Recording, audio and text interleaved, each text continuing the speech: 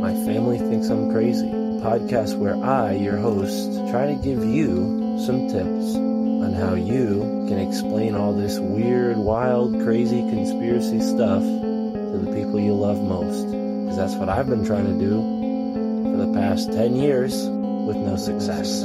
I've been telling everybody that our government is shady, but every time I do, my family thinks I'm crazy. The hollow earth, UFOs, aliens invading, fluoride in the water, they swear skies daily. When I talk about these things, they think I'm crazy. There's no escaping anymore the evil that we're facing. Illuminati mind control, they're sacrificing babies. The end of days, but anyways, my family thinks I'm crazy. What, they don't want to listen to you? No, they don't want to listen. They don't want to hear it. They're just like, oh, here we go, Mark. Off again with your... Mark being Mark again. Yeah. So, that's the thing about podcasts is when you're on the air, and it's like therapy, If I can't talk to my family about this stuff, I'll talk to you, Matt, and all our listeners. You'll just tell your whole podcast. Yeah. So who are we talking about today, Matt? They think that I'm crazy. They really think that I'm crazy. They really think that I'm crazy. My family thinks that I'm crazy.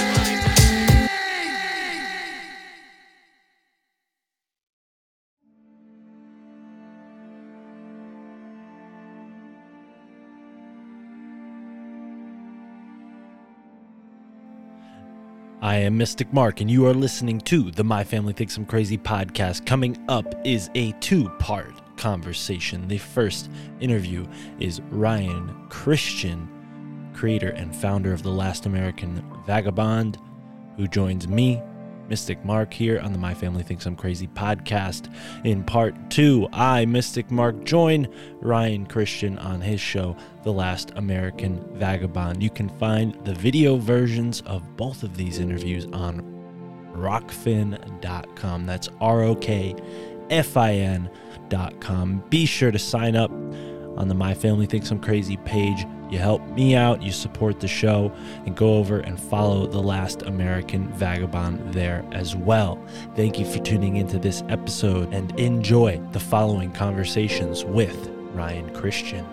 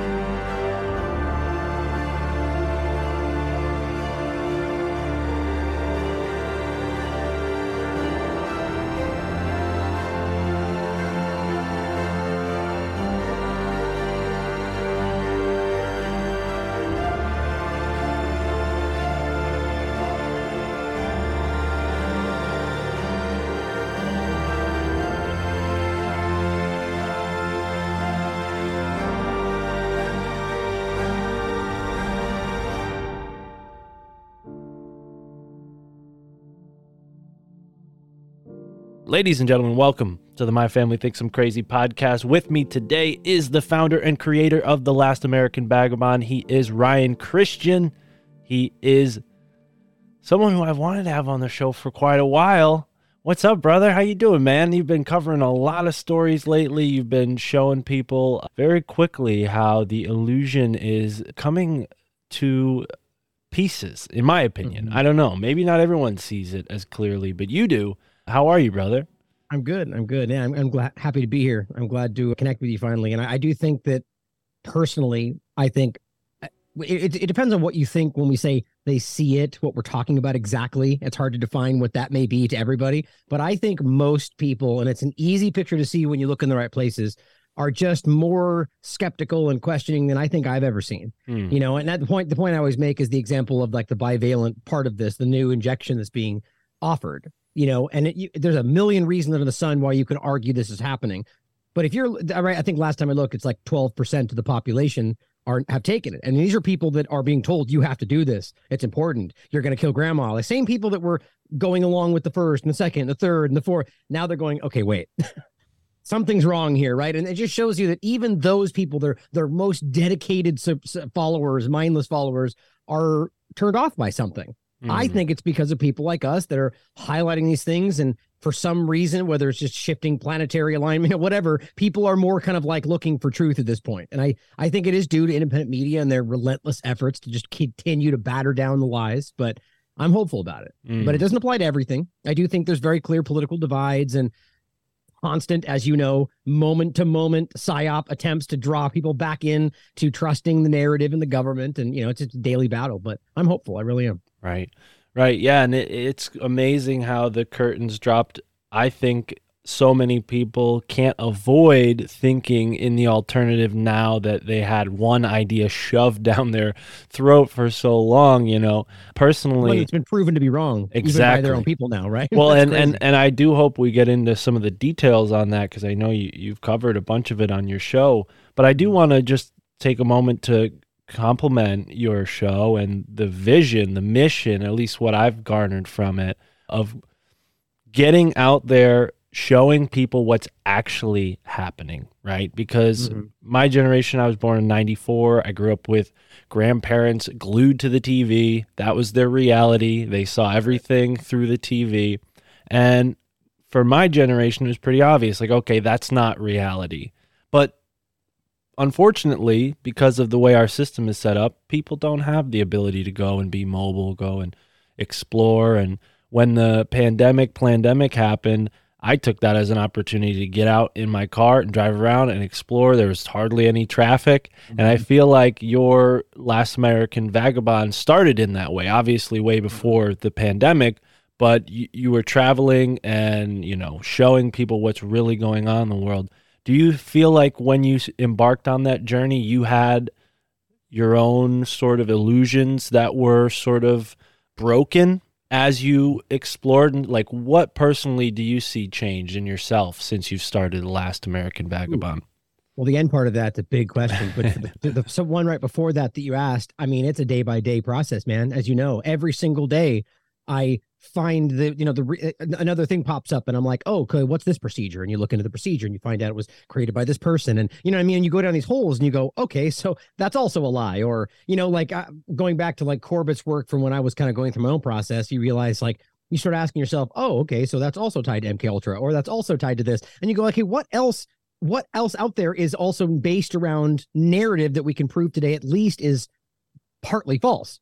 You know, and you really just start. So my point to that first question, or my answer, is that it's just a day. Every day I feel like I discover something new that I thought that I held. The real point is why I started with the tagline question everything, because even then I realized everything's up for debate, everything. And now it doesn't mean I don't have strongly held beliefs that I would argue to the death, right? Or no, I guess not to the death, but that I would argue, you know, passionately.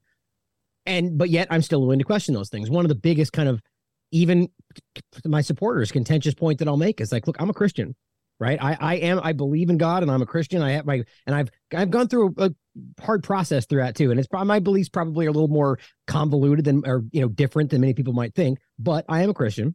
And yet nonetheless, I apply it to the same thing. Could that mean that God doesn't exist? Sure, it's possible, right? But I believe he does. But see, people, oh, that's blasphemy. But it's not really, though, right? It's being willing to entertain the possibility that anything's false. I'm going off on a tangent, but the point is, I think I do evolve every day with new things, and that's what I want people to do as well. You know, I'm wrong about stuff. I misunderstand things, and we just have to evolve every single day.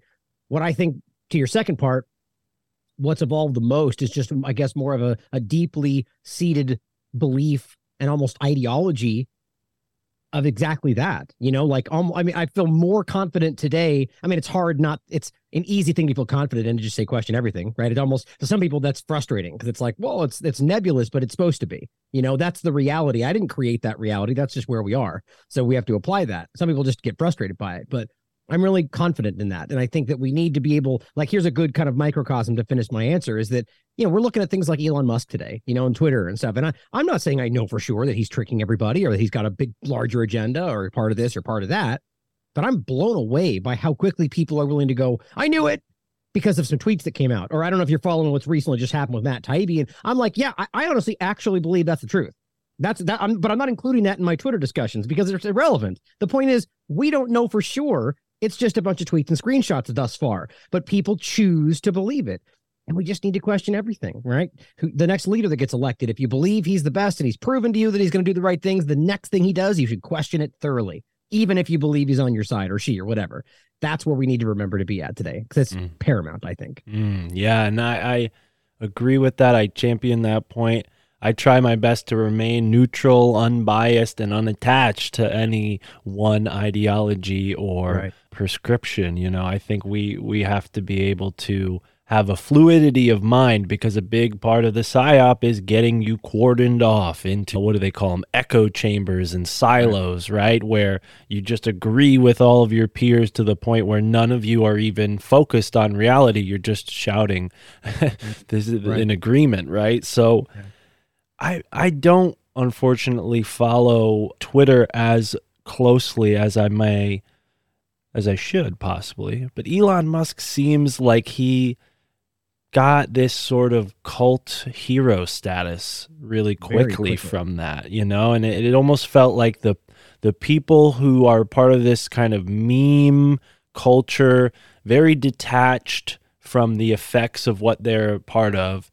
They're just willing to go and, prop up anybody because it's funny to them, right? And I feel like this is a insidious or a deceptive version of the same thing we're seeing from the mainstream media.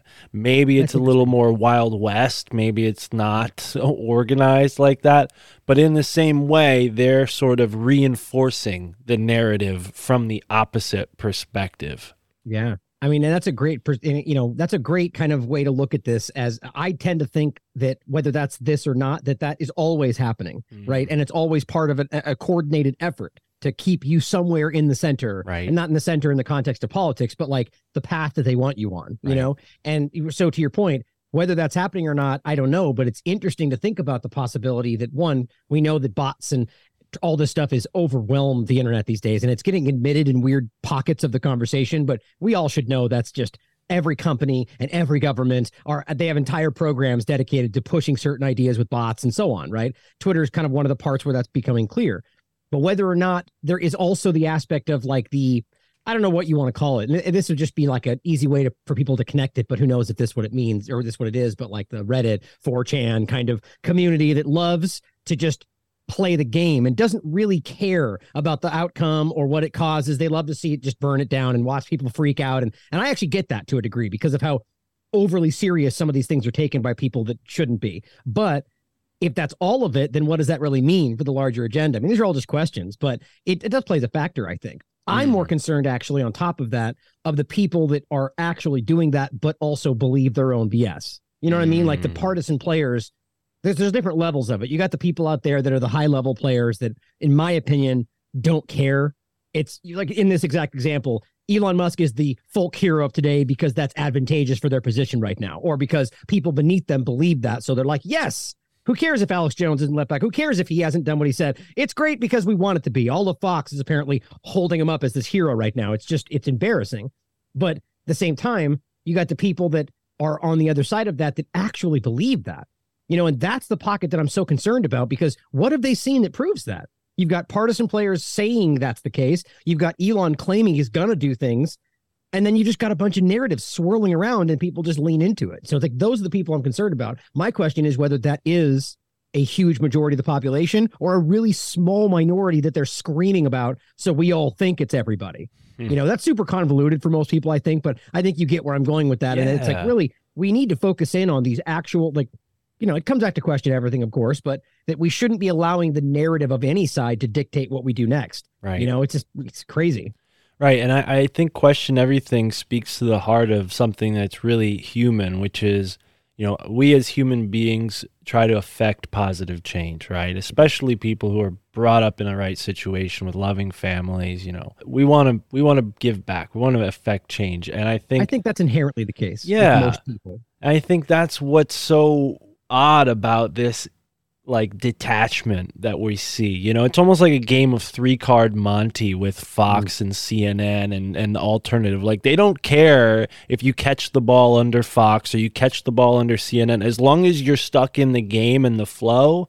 I think that's really what it is. They want to limit, or kneecap our ability to affect change, really. And I think independent media gives people the courage to say to their peers, no, stop listening to Fox, stop listening to CNN. Have you heard what Ryan Christian just published? Have you seen this Substack post? Have you listened to this podcast?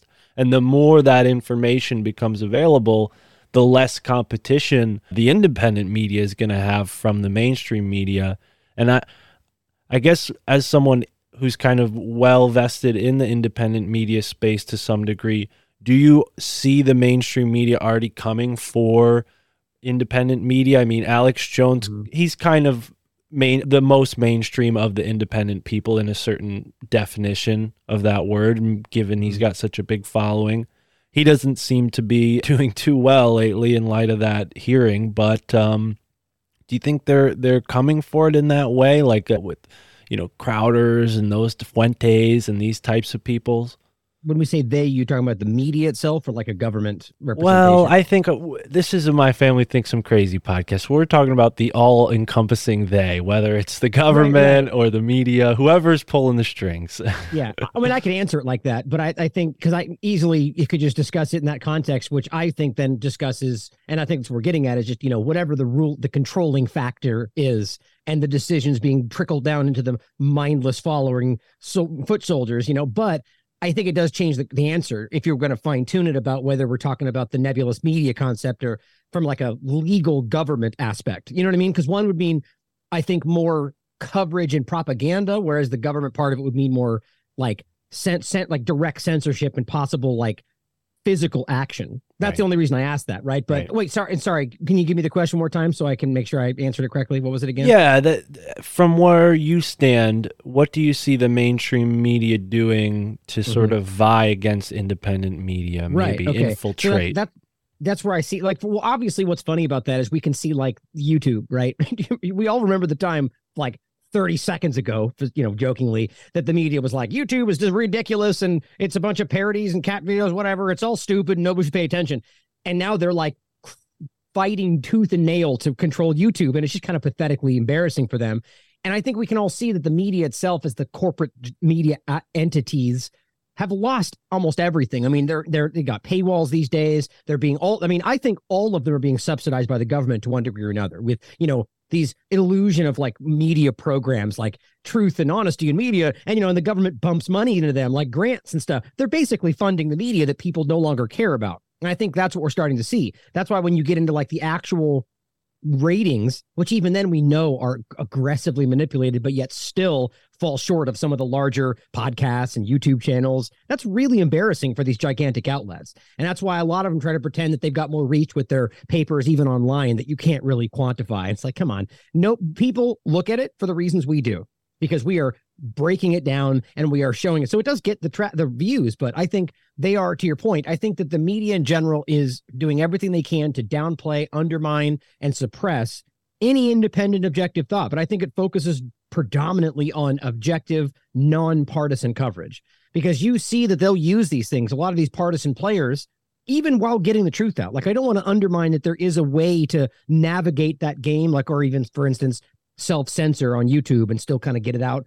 I've resigned to not even play that game. I think ultimately we'll lose doing that. I could be wrong, but we see that you can, these partisan players will, kind of pull the punch and be like, well, it's, the shot is working for some age groups because that's what we've been told YouTube says they have to say to not be censored if they talk about it. And they've admitted stuff like this.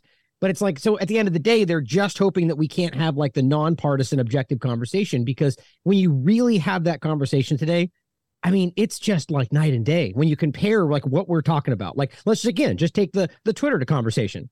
I'm not coming out and saying he's a liar or this is everything we need to see, which is what you're kind of seeing, right? The ridiculous extreme on either side. I'm coming out and going, well, maybe we don't. Where's the evidence? I'll wait to see it. And you get just bombarded with attacks from both sides. Either you're supporting the alt-right by not saying it's fake, or you are a shill for the Biden administration because you're not blindly following it. And the problem is just that everything gets lost in the middle there, right? And I think that's what they want. And if we're standing here going, we should wait for evidence, it makes everybody doing that look really stupid. And it's, I mean, even they see it. And that's usually why I think you get these really aggressive attacks, because people are internally going like, you know, it's a reactionary kind of thing. You know, I feel I've gone off on a tangent there on what you asked, but I think ultimately the media is very clearly trying to simultaneously act like what we're doing is childish, ridiculous, and not worth of anything, while trying to fill that exact space with their own people. You know, it's very clear. And every point I make today, I think kind of falls back to the point of which that is why most people, to one degree or another, are questioning things they never did before. You know, just going, well, that doesn't make sense, but that's pretty obvious. Well, there's obviously Nazis in Ukraine. Like, you know, it's like, it's just so clear today. So again, hopeful message. Well, and I think, you know, to pivot towards the Ukraine topic, do you think that the war in Iraq could have gone off the way it did under today's circumstances? I feel like, you know, if we were maybe 15 years ago, we would be looking at a deadlier conflict in Eastern Europe right now than we are. But because of the amount of cell phone cameras, the amount of people on social media, you know, it's like they can't pull off false flags like they used to. Do you agree with that? Or you think they have to be more nuanced or more specialized now? Absolutely. Well, I mean, all of those things, but I think it's just simply more about how they just need to, I make the joke about how the U.S. government is just like, they seemingly have play 1, 2, and 3, and they just roundly go through these things over and over. Like, oh, I shot somebody in a protest. Oh, we need to go in for regime change to save the protest. It's just the same thing. And it's like, I don't think they realize how transparent it's become other than certain areas. But to the bigger point, I think that there's a couple factors. I think that without the Iraq war, like independent of the media and the technological advancements, that the Iraq war is part of why we see this today.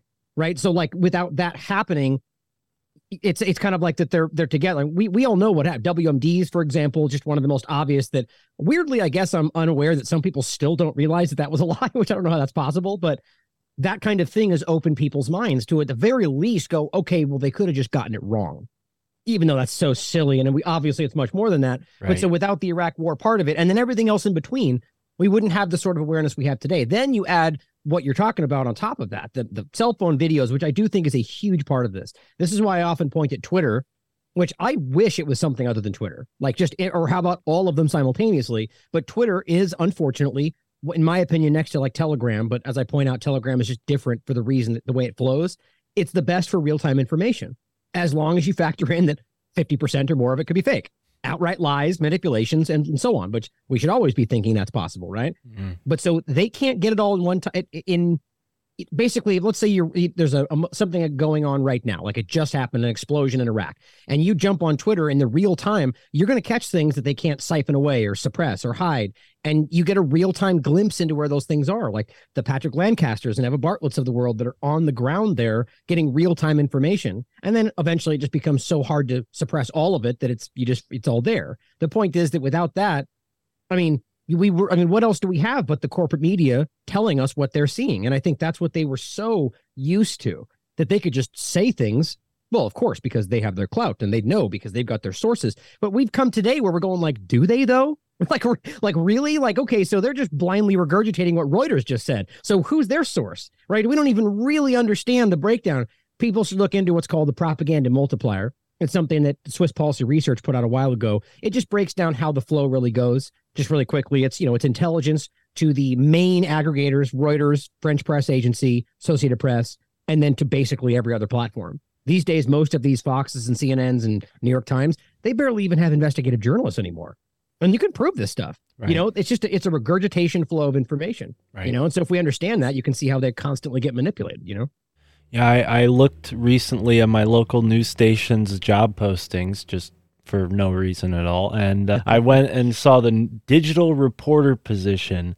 And in the job requirements, was something along the lines, I'm paraphrasing, but find interesting news articles to repost on our site. And I'm thinking to myself, wow, that's what the journalist has been relegated to for these days, like just a regurgitator, not even making original, maybe possibly making original local content, but it explicitly said like, yeah, you're going to find news stories from bigger people and share it for us little guys here in this town. You know, that's the gist of it. I'm thinking like, you know, what happened to the gumshoes, like the guys that are, you know, following up on these things? And I think what it is there was no money in the mainstream for people like that, and so they went independent. They found, you know, their own platform. And well, the key point I think to focus in on what you said right there is that, yeah, there was no money in it, but why? Right. And I think the reality became that it was a coin flip about whether or not their breaking story was going to be shut down by people above them. Right. I've talked to people like Allison Morrow, who's on Rockfin, you know, who came up against this during, it was pre-COVID. It wasn't necessarily related to COVID, but it was about a health related story. And she, you know, and I've had many interviews with her and how she just realized like, this is literally like they're shutting this down because of politics. Like it's a breaking story about some real health problem, and yet they don't want to report it because they're advertisers. It's like, so she had the revelation, like a lot of people did in that field, to go, well, these people aren't honest. It's not about the truth, you know? And I think that that's the problem. So you're going to spend all of this time and effort, and that also is being funded prior to the actual story. That's what real investigative journalism is, right? I know that because I'm doing that with people that work with TLAV, you know, that you have to fund things, plane tickets and, you know, whatever else. And then come to find out that whoever you want to talk about, you know, Robert Murdoch says, nope, sorry, that goes against this. And so the whole thing gets scrapped. So they realized from a business standpoint, they have stockholders and, you know, people on the board. And they said, well, we're wasting money every time because let's just focus on what we're supposed to focus on, whatever the narrative is and whatever makes us the most money. Trump, bad guy, Russia sucks, whatever else, you know, and we saw that hard slant during the Trump administration. And I think whatever this is, whatever, like pretty much from Trump forward, we've seen this weird, rapid escalation that to me seems like is on this fast track that they can't stop. The Great Reset. I mean, look at how obvious this stuff is now. And they don't seem to be slowing down. In fact, they seem to be going faster. You know, I don't know if it started with Trump or after that or before, but we've seen this escalation. And I think they've just resigned to be like, you know what, let's just keep going. The best thing we can do is just execute this as fast as possible and maybe just put them into the technocratic panopticon, and then they won't have to worry about it anyway. Just, you know, facetious, but kind of not. But yeah, that's what I think. Well, and yeah, it was almost a year or more than a year ago that you were on Sam Tripoli's Tinfoil Hat podcast talking about the fourth industrial revolution. Right. And that seems like what we're inching closer to. I mean, they say we're in it now. Yeah. Well, there's the optimistic side of me that wants to think that, you know, the world is a stage and the bad guys are doing this for our best interest in some super, you know, 30, you know, stories above looking down kind of perspective. Is there any gleam of that optimism from what you've garnered and gathered over the years? Like, do you think there's a possibility that these people have our best interest in mind in some sick way? Yeah, I mean, it's certainly possible. I mean, anything's possible. I think the point for me comes down to, and it's a great question because it ultimately what it means is, let's just say for sake of conversation, that is what's happening. Do we still not have a right to know what's going on? Don't we have a right to make our own decisions? You know, just because they have a good intentions doesn't mean they're still not lying, being dishonest, allowing people to die for the agenda so we can have the right thing. Like, it just doesn't, it's like the lesser of two evils analogy, right? It's like we're still doing bad things, even if you argue it's for some greater good. But yeah, certainly possible. I argue that a lot of people in the middle rungs and lower probably actually believe that. They're buying their own BS. They actually believe the climate change narrative. They actually believe these vaccines are still helping people, which is like in contradiction to everything we now see, even the science they claim they're trusting. So, you know, I do think some of it, but it takes a special kind of stupid to not engage with what's happening right now and at least be critical of it. But I would say, like, to take the question to an extreme, to the very top. You know, does Bill Gates and Klaus Schwab and these people truly think they're doing right by the world? I find it really hard to believe, but anything's possible. But if you look at what they're doing, like the main point again comes back to, like, so you're arguing that it makes sense to hide that children are dying because of the, you know, or to force people in a position where they don't have sovereignty or free will because climate change. Like, if they actually have made some kind of, you know, whatever logical decision that that's what we need to do, I think we need to question their process and realize that there's 1,000 other directions we could take, especially since we don't even know. We're assuming what the future is, you know? But yeah, I mean, it's hard to see that with the population arguments. I mean, this goes back to the eugenics topic, right? There's plenty of people that argue that was the right thing to do, even though they were putting people to death based on their genetic perceptions or their race or their intelligence. You know, it's a perception. It's a question of whether we think those things are what authority should be doing. Right. I mean, that's the lie we tell ourselves. We live in a democracy today where we get to involve ourselves in the process. It's like, I just think we need to really question that primarily. Yeah, no, absolutely. And I don't subscribe to that thought or that strain of optimism. But it is interesting to think that maybe there is a silver lining somehow. But it seems that... Well, if I can elaborate further on that, because I like that. So, for instance, you could take this to like the extreme about like the Great Reset, right? I mean, the problem is that we find ourselves in this like paradigm situation, the two-party paradigm, where the middle of the conversation gets ignored, right? It's either that we have to do literally all of this or none of it, right? And the problem is that we are obviously hurting the planet. That's just not up for debate. Like what the military, when I say we, I'm talking about the governments primarily, the U.S. military being the undeniable leading polluter of the governments, right? Their military going around the world and polluting everywhere they go and burning and their toxic burn pits and all these different things, right? So that is the problem, is that we are doing that, but that doesn't mean, i.e. climate change, right? That climate change in and of itself is an aggressive agenda that there's so much up for debate, especially the carbon aspect and nitrogen and all that. But does that mean we shouldn't be trying to be sustainable? Well, no. But see, now suddenly sustainable is a bad thing because they use the word sustainable, even though they're not even trying to be sustainable. They're just using that as their narrative. But so we find ourselves in a position where now it's like, what do we do? Nothing? Well, no, we should all still be trying to do personally what we can to change and be better and you know, not hurt the planet as much. But they're hijacking that, right? So it's like, I do think at some level there's this arbitrary idea about what we need to do to change, but the people at the top are hijacking that to achieve their own ends.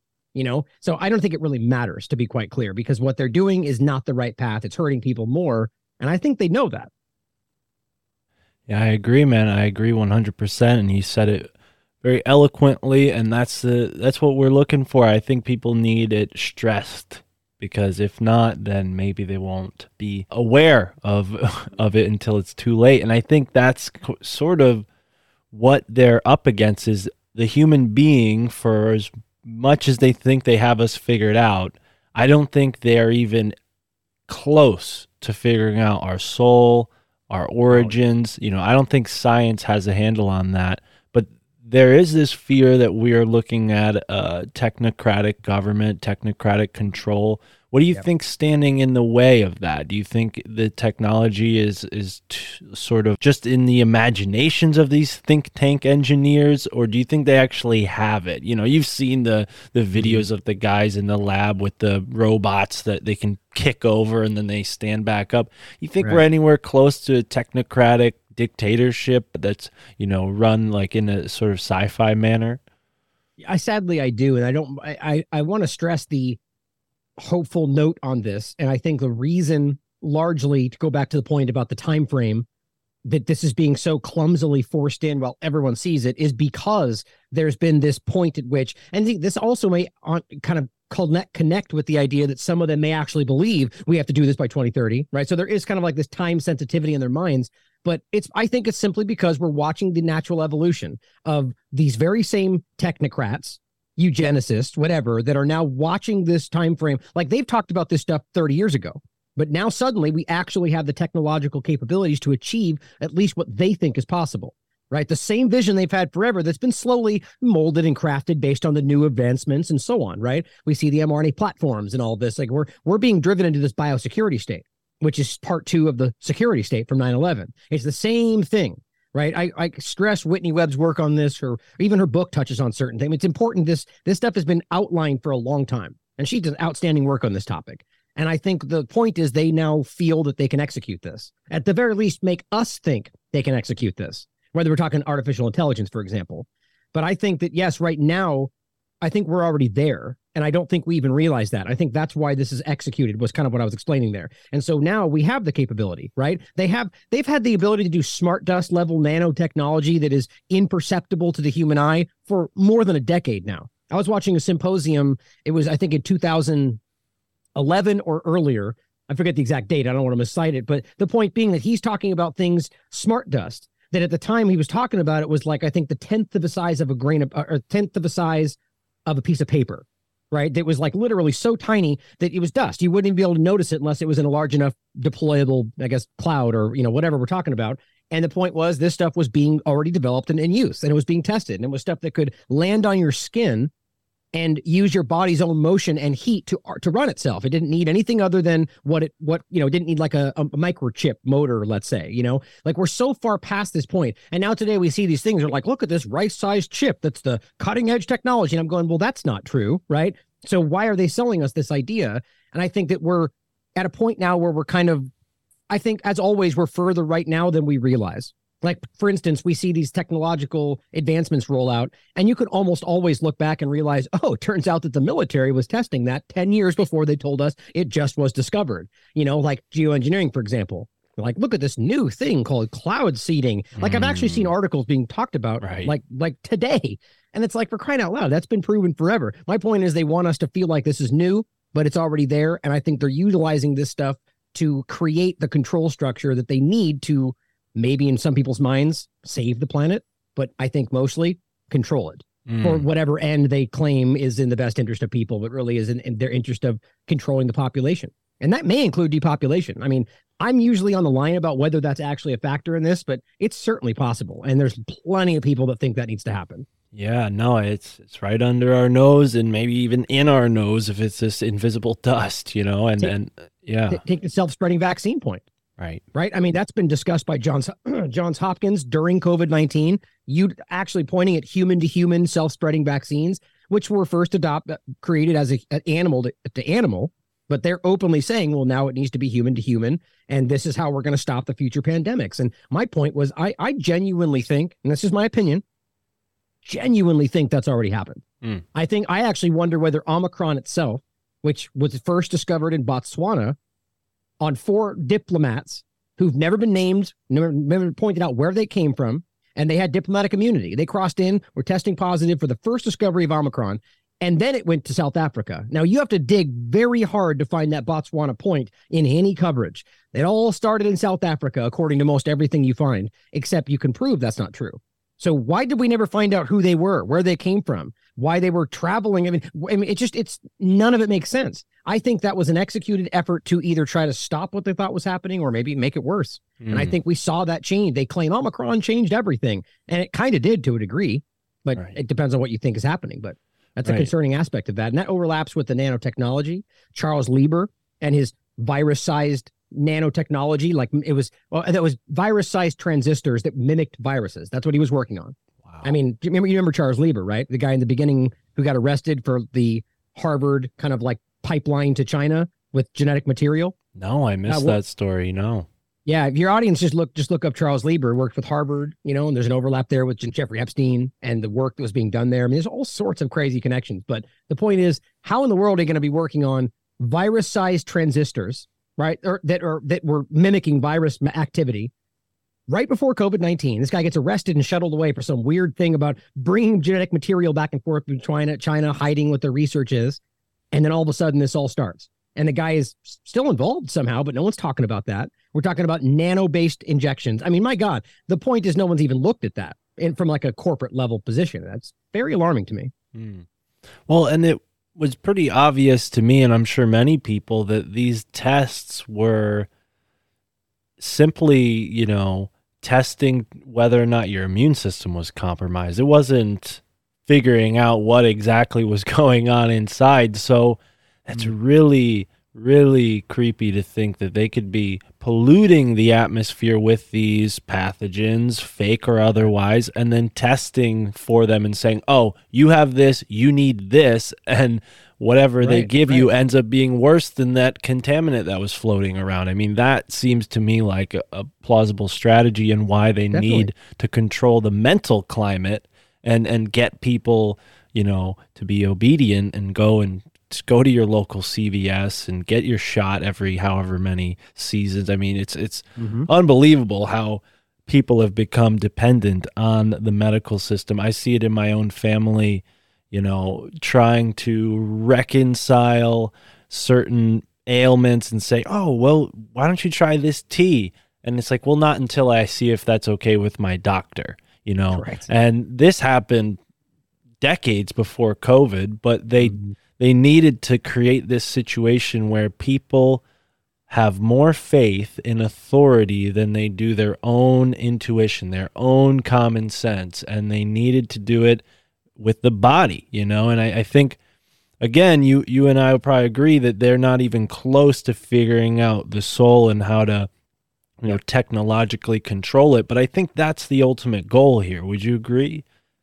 Well, I think it's kind of hard because everyone probably has a different personal understanding or definition of what the soul or what we mean when we're talking about that. But yeah, I mean, I think at some ultimate level, there is a I don't know if you want to call it a spiritual level, an occult level, like to what we're talking about from these people in power. And my point I always make, and I genuinely think there's something to this, whether we're talking about consent and what it means to, get to carry out some kind of an effort where you need people to consent to what they're doing and understand that it's happening.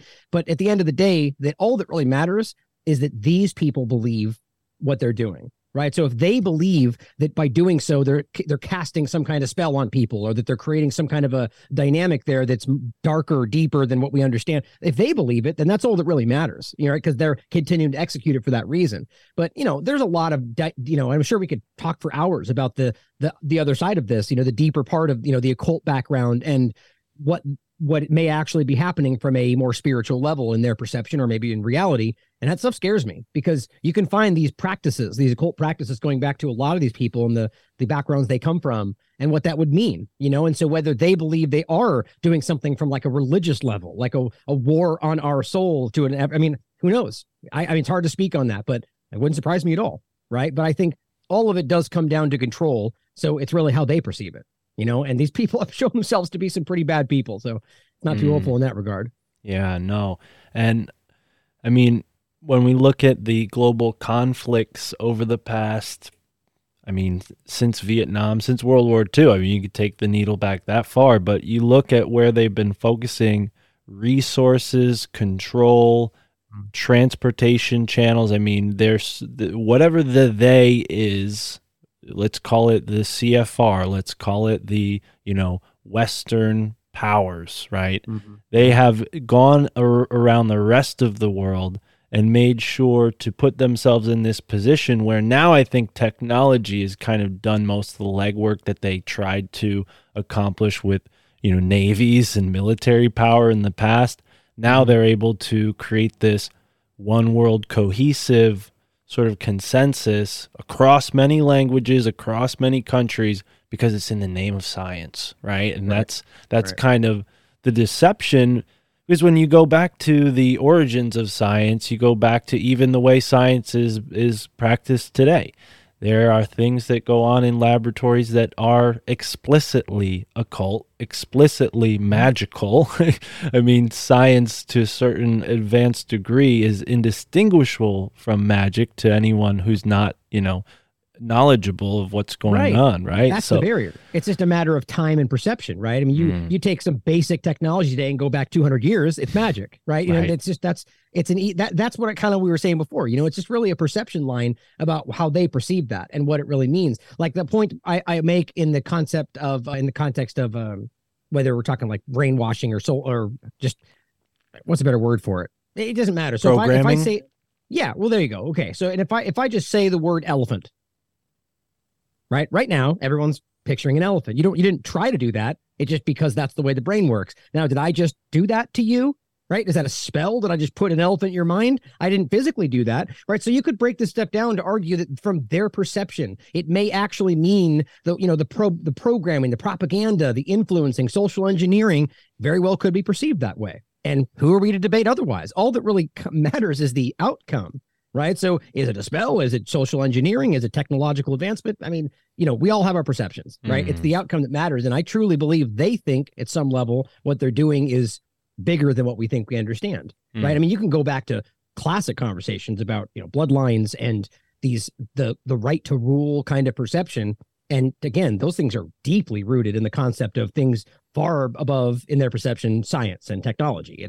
inherent. It's God given, so you can't really divide and dissect these things from each other because these go back to classical. I mean, just the fact that we still have the Queen of England and the transition of power right in front of us, and we act like we're living in these I mean, it's such, how do you make sense of those two things? Right? How do we pretend we're a democracy, but there's a queen and a king, and now it's just so silly. At the end of the day, these people believe at some level they have a right to be above us, and that take that for what you will.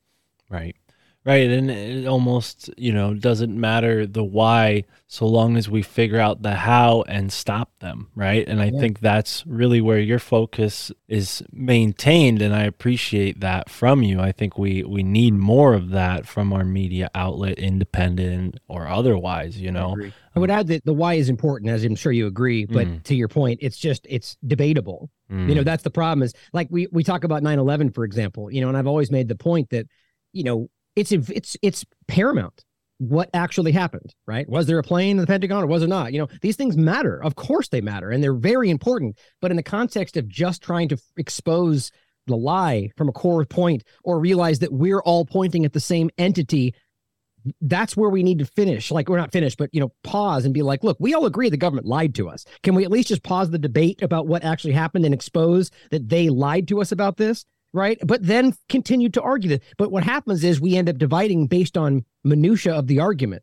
I shouldn't even say minutia. They're important points, but that stops the whole thing from continuing. Right. And I think there's a level of agenda within that as well. So the why just continues to be debated, but we need to focus on, like you said, how and stopping from it from continuing to happen, because like we're in the middle of this right now. I'm like watching this panopticon being built around us. And if we continue to debate on the finer points of what's trying to be accomplished and whether it'll be done, but before we stop arguing, and that's the scary part. Right. Well, that leads us to what I hope to conclude on is your thoughts on what folks can do, how to get involved. I know we only have an hour here. We're coming up on 45 minutes right now. So what do you think, Ryan? I mean, when it comes to solutions, we hear a lot of people say, opt out, get away from the system, go live off the land, be, completely isolated and sovereign. That sounds great. It also sounds like a great way to stay out of being, in their way to a certain degree. Do you think that that's part of the solution is getting some independence for yourself? Do you think voting and participating in like local government still matters at all? Like where should people be focusing if they want to get into the solutions? Well, first I'll say from your own perspective out there, focus on what you think is important, right? I gave you my opinions. I can tell you what I think, right? But as long as you take an action, you pick a direction and you stay the course and you continue to fight for what you believe in, that's all we can really do, right? Because we're all going to disagree, I think, at some points. Personally, I think that voting truly from an entire level at this point, I would argue, my opinion is that it doesn't make a difference. And that's not because it shouldn't or in an honest situation wouldn't. I think voting is paramount in an actual representative government. I don't think we truly have that anymore. Yeah, I call me pessimistic. I think we continue to see that proven, and we all just jump back on the same hamster wheel and go, let's vote harder next time because that's the only way. Like, I mean, I have a conversation about this with people in my family where it's like, well, unless you have a better solution, I'm going to go back. So you're resigned to continue to do something isn't changing something because there's not a better solution. Why not just pause in place at the very least, right? Why continue to give consent? But I think the point is that if you believe it, do it. But to your smaller point about the local, if anything's going to make a difference in voting, it's going to be that. Right. So that's where I would argue, go vote for the local school board, vote for the sheriff, because these people may actually just be your neighbor. Right. And you can see how that might actually make a difference if this person is, just working out from the community and doing what they think is right. We've seen these school board positions make quite a difference. But I just argue that the more this changes, the more they'll flip and change. But, don't not do it because of that. I just personally feel that there are better ways we can maximize our effort in all of this. And I think the voting system is completely just off the table at this point. But breaking away from the system, I think, is absolutely important. But to your point, it depends on what you're trying to accomplish, right? Like I talk about pirate radio, TLAV pirate streams is what I do with my channel now. Seeing as how I've been censored on pretty much every single platform for now talking about provable things, that I use pirate channels, right? So I have people on YouTube that allow me to broadcast through their channel, which sometimes get their channel censored, but they don't care because they want to help the point. And I jump from channel to channel almost every show now. And they may have 5 subscribers, but the channel gets 4,000 views. The point is my subscribers now realize that we're just, okay, where are we going today? And that is, of course, if they still want to use YouTube, please don't use YouTube. That's how I think about it. But, the point is that we can still broadcast that pirate message through their system and reach people. As long I'm not self-censoring, right? I'm not continuing to benefit them. I'm using other things that pre-exist. So I feel like I'm, hurting them to a degree by continuing to broadcast. But if you don't have that, if you don't want to partake in that part of it, peer-to-peer economies, right? Vote with your dollar. Don't, the vote that I think truly matters, find ways to circumvent all of this stuff. I could give you lots of potential points. Like, you could argue that there are some levels of cryptocurrency that may be able to circumvent the current direction of the CBDCs, but a lot of people disagree with that, right? Go back to sound money if you think all of that's crazy, right? That's the best thing to do because that's real currency, right? Not some fiat currency. But, there's any number of examples like that. Agorism, right? Just continue to invest in your neighbors and your friends and start your own little farmers markets and whatever else. Like, that's the direction to go. But to your point, if we really want to stop what's happening and change it, that is going to help, but it's not going to stop this runaway train, right? So what we're doing in this regard, you can't really do without technology or these kind of things. So that's why they're actively doing their best to stop this, to suppress our, to throttle our feeds, to shut down our platforms. But we're fighting more and more people are becoming motivated by that, So I think the best thing to do is to question what's happening, continue to push back on the things you don't agree with, talk to other people, be willing to consider other people's perspectives, and don't fall into the party paradigm trap. You can consider yourself a conservative, a liberal, a Democrat, a Republican. I don't care, as long as you're willing to question the things they say next. Right. I mean, that's all I'm not saying I have a lock on exactly what's happening there, but I do know that it's easy to be swayed by politics because you choose a savior. We need to just continue to question the motivations and the movements and the actions day by day, moment by moment. Right. And listen to your neighbor, listen to the person across from the screen, because just because you disagree doesn't mean that they might not be right. We just need to get back to that respecting other people's opinions, amicable disagreement. What happened to that? Right. Can I give you an example of one time small government made a big difference? Please. So I live in Connecticut, born and raised, and we're called the Constitution State because during the colonial days, we had a constitutional charter, which was written up by some sort of governor, church type folks, clergymen. And this served as the colony's sort of charter for a long time. And as there were many different royal houses shifting over in Europe, some of the records of our legitimate claim got lost in the wars over in Europe, right? So a couple decades onward, we have this sort of royal colony of New England that comes about, and they're like, okay, Connecticut, you're not independent anymore, we're going to make you a part of New York and Massachusetts. And Connecticut was like, no, we're not doing that. So we took our constitution, we threw it inside of this oak tree. It became known as the Charter Oak, this famous oak tree. And they had this sort of mock conflict between colonies, and it wasn't much bloodshed, but there was a battle, there were some fights over this. And Connecticut held to their guns. They stuck to their guns, and they said, we're not giving up our constitution. We're not becoming a part of the colony. We'll play ball. We'll trade with you guys. And then next thing you know, the American Revolution kicks off because everybody was sick of them anyways. And I'm sure everybody knows the whole Boston Tea Party and all that. But not many people know that it was Connecticut that had the first constitution, and that, along with, the Iroquois Confederacy, sort of blended together in the founding fathers' vision of our Constitution. And, as much as I'm someone who loves agorism and going off the grid, I think the Constitution stands as a sort of argument for itself to what can be accomplished through writing, Absolutely. And I think there's a lot in there that needs to be preserved, which I hope you agree with. I think many people in this country wouldn't be in the position we're in without that founding document, right? Yeah, we're talking about the U.S. Constitution, right? Oh, yeah. I wholeheartedly agree. I mean, I've always maintained that. And especially, you could make arguments, and rightly so, about whether or not it was truly what was happening there, or whether or not it was very quickly changed and bastardized, which I think is what happened. Because look, there was arguments in that very room about whether there should be the kind of government we have today versus the kind of government that actually was initiated as we understand it from the beginning, right? kind of federal government versus more of the state kind of idea. And obviously we understand that the republic idea won out, but then we very quickly saw that change to where we saw more consolidation of power at the top, and different people felt that there should be more power, and that there shouldn't. And the problem is, I think we lost out very quickly to that kind of situation, which we look at where we are now, right? We literally have the exact idea that the founding fathers warned us not to let happen, right? It's sad. And then they act like democracy and freedom and constitution, as their very presence undermines that. It's kind of silly. Right. But nonetheless, my point in saying all that is that regardless of what the real meaning and belief of the Constitution was when it was written, it's taken root in people like us.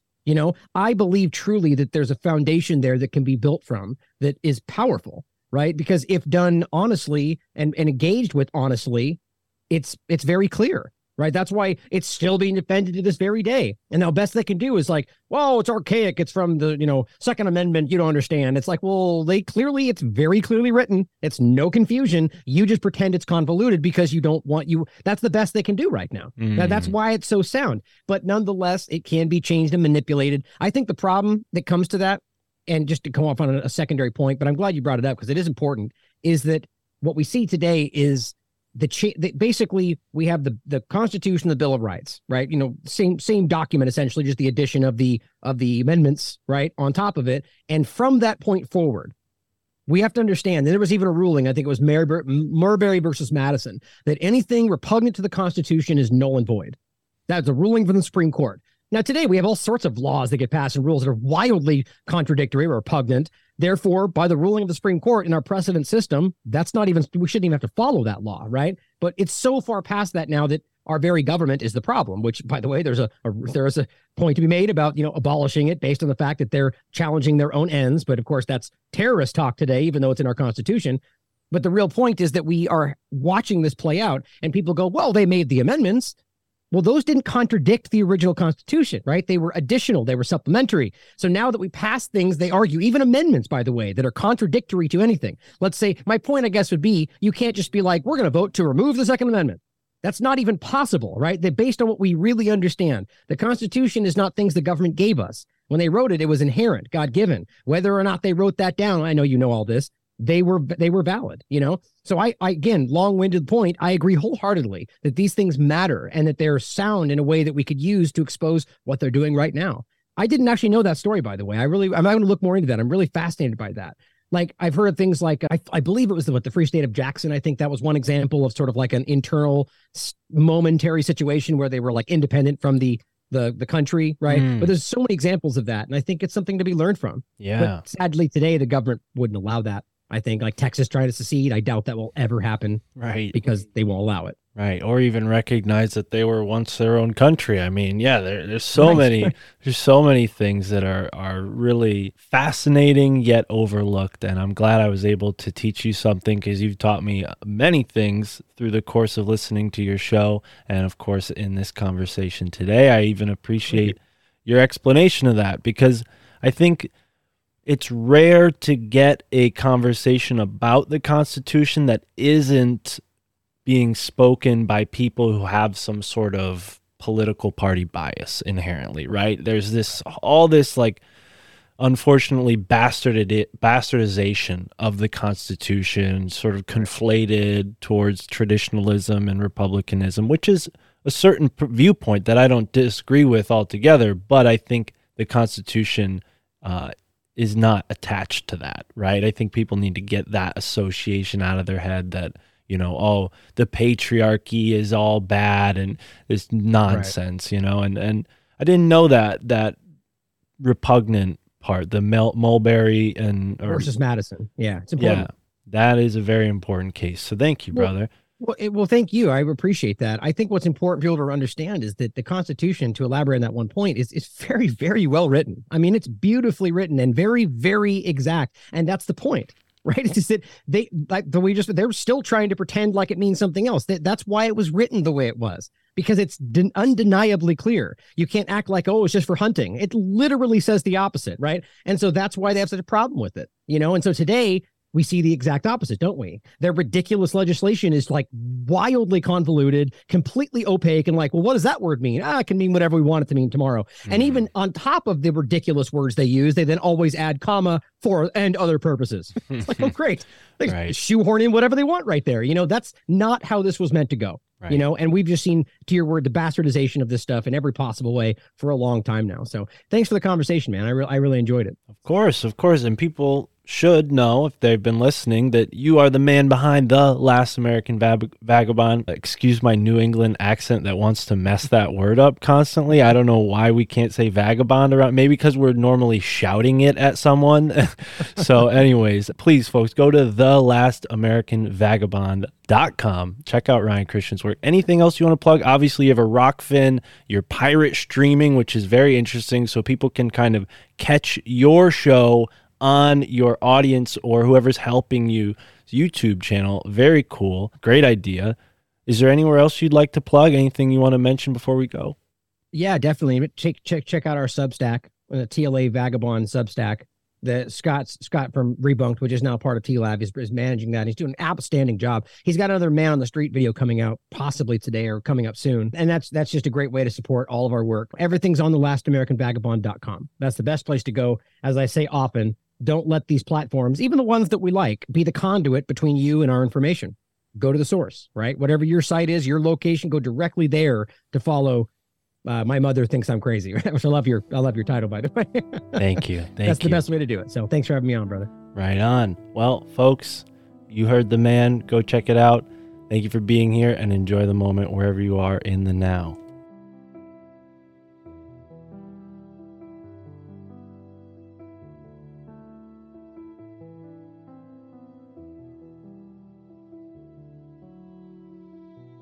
All right, ladies and gentlemen, you just heard Ryan Christian on the My Family Thinks I'm Crazy podcast. Hold up, wait a minute. Let's put some Last American Vagabond up in it. Mystic Mark on the Last American Vagabond coming up right now. Thank you to all the folks who support the show on Rockfin. That's ROKFIN.com, Rockfin. And of course, the Patreon, patreon.com. You can find all the My Family Thinks I'm Crazy bonus content there. That includes the Synchro Wisdom dialogue, as well as much more. We have The Scene. We have Illuminati Confirmed. And we also have a new Substack for you folks. Follow me on Substack. Wherever you are, sign up on the Substack. There's going to be a bunch of new content there, so don't miss out. Now, stay tuned, get engaged.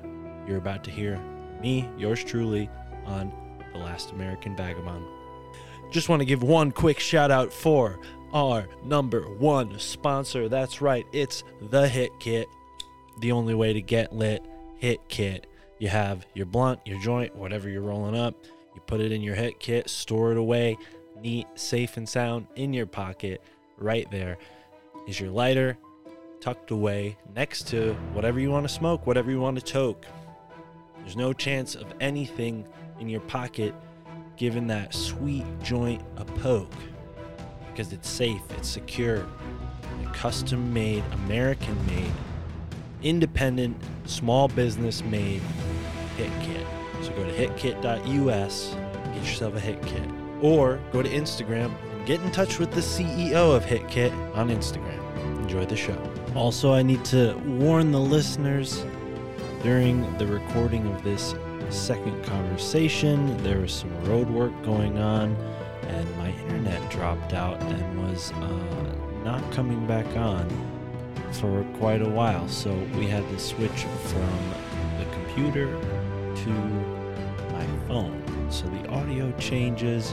Ryan talks a little bit, monologue, and then I come back and I'm using my phone audio. So there's no more lagging after that, but the first 10 or 15 minutes are a little weird. So bear with me there, and thanks for tuning in.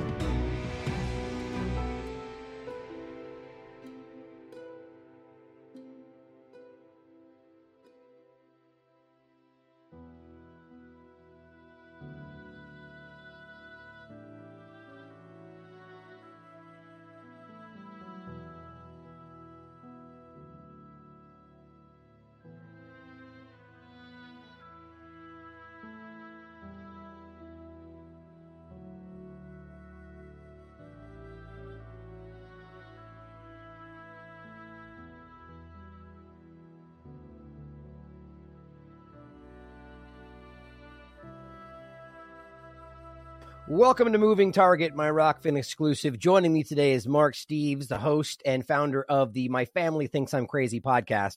Love the title.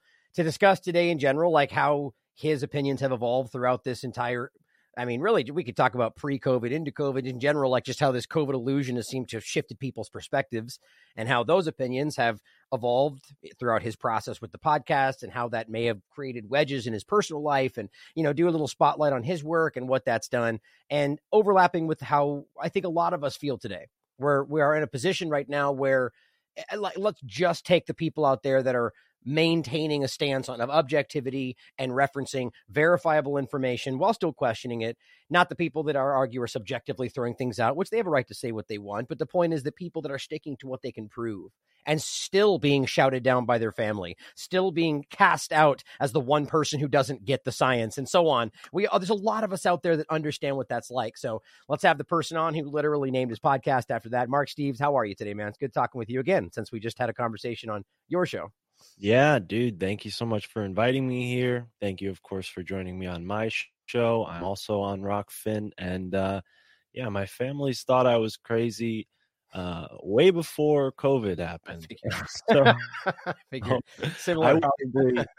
I was probably more prepared than, you know, your run-of-the-mill red pill guy who got into this in the last 5 years. Not to brag or anything. For, you know, most of the time it wasn't a bragging point in any realm of society, you know, like there was no cool points from being a conspiracy theorist up until maybe 2 years ago. Did I freeze on you? I don't know if my connection is. Your audio's good. It's a little bit choppy, but your spotty. audio's coming through pretty good. Okay. But Yeah, just my to pick up, apologies on that. Sometimes no worries, just to it's pick a up on little that and funky. go and there's a little delay just so we can keep that in mind going forward. But just to pick up on what you said there, it's, you know, it's interesting to see that there has been a very interesting shift in this. And I don't know if I think that's intentional. Could be. But I think because of just kind of, if we had to make a surface level point and a guess into it, that they're the clumsy way they've conducted themselves, which I think is because there's some kind of an end game point that they think they have to meet, that they've exposed a lot. You know, the COVID-19 agenda was very clumsy. Ukraine is still, and all of them are still very clumsy. So it's an interesting point to think about, is that, you know, that people before all of this, I mean, they love to frame them as, you know, conspiracy theorists, as people that were doing so for some nefarious reason or because there was money in it. I mean, that's never been the truth. First of all, the profitability of lying and conspiracy theory today, maybe you could argue there's some kind of a difference there, but it's interesting to see that they really wanted people to think that it was nefarious, but there was really no benefit back then to point out, well, the government's lying about this, you know, and to continue to do so during that time just shows you a dedication to, at the very least, what you believe to be true. You know, so let's start with what was going on before COVID, because I'm interested by that. So let's start from the beginning of your show in general. So why did you pick the name? When did you start the podcast? And then also just tell us about the podcast itself and what else you do in general. I know you book for Tinfoil Hat, I understand, right? And just go ahead and let us know. Yeah, right on. So, like I said, it started a long time ago. I've always been interested in things that are strange, things that are out of the norm. I particularly got interested in military history, politics at a strange age, and of course, being born in 2011, I'm losing you. within an hour. Hold on a second. I'm losing you. No worries. Go ahead. It was good up until a moment ago, but the audio started getting real bad right there for a second. But go ahead and take a second if you're going to try to fix something. But either or just probably internet gremlins these days causing these things to happen constantly. But it is an interesting that to what you were just saying. While I'm giving you a second to do that, it's, you know, the topics that were considered conspiracy theory a long time ago. Most of these, the larger ones, to some degree, or not, have been fleshed out. Geoengineering, fluoride in the water, where these things were like lunacy crazy, you know, very not that long ago. So how you doing over there? Still don't have you? I hope we didn't lose you. That'd be too bad. I don't have to ad lib for another 5 hours, which I'm not too bad at doing that. But I hope we get you back. So I was really excited to talk to you about this in general, about, and by the way, those listening, this is one of the reasons why it's hard to do, to do live shows when there's interviews, I often tend to do interviews recorded and then play them for this exact reason, because you can set up an entire show and then, technocracy happens and then you lose connection. If you can hear me over there, Mark, try to jump out and jump back in of the stream. Maybe that'll help. But one of the things I really wanted to, let me take the moment, actually, since we lost you, to just kind of shout out your work here. Here's the subscribe star, right? The My Family Thinks I'm Crazy podcast. You can support him here. Here's the t-shirt shop, where he's got different t-shirts on TeePublic. Got to get you set up with Truth Clothing. And then the Podbean list of the actual podcast. Looks like he dropped out. Let's hope he comes back in. That would be great. But since I got you here, for those that are on the Rock feed, let me actually look and see what we got live in general. I don't tend to look on these. We got 6 of you guys tuned in. PB and Jelly, how you doing? Thank you for being here. For those that are here now, that means that you are subscribed to the Rockfin stream and the platform, which thank you for the support, because this will go out as a podcast a couple days later for everybody, because you guys know how I feel about paywalls, but this is important because Rockfin is, this is helping supporting the show in general. But the whole premise of today, hoping he comes back, is to talk about the interesting dynamic between the family unit. And I've written about this long before COVID-19. I actually wrote a paper about this when I was in culinary school, in particular about the shifting dynamic of like the family dinner, the family unit.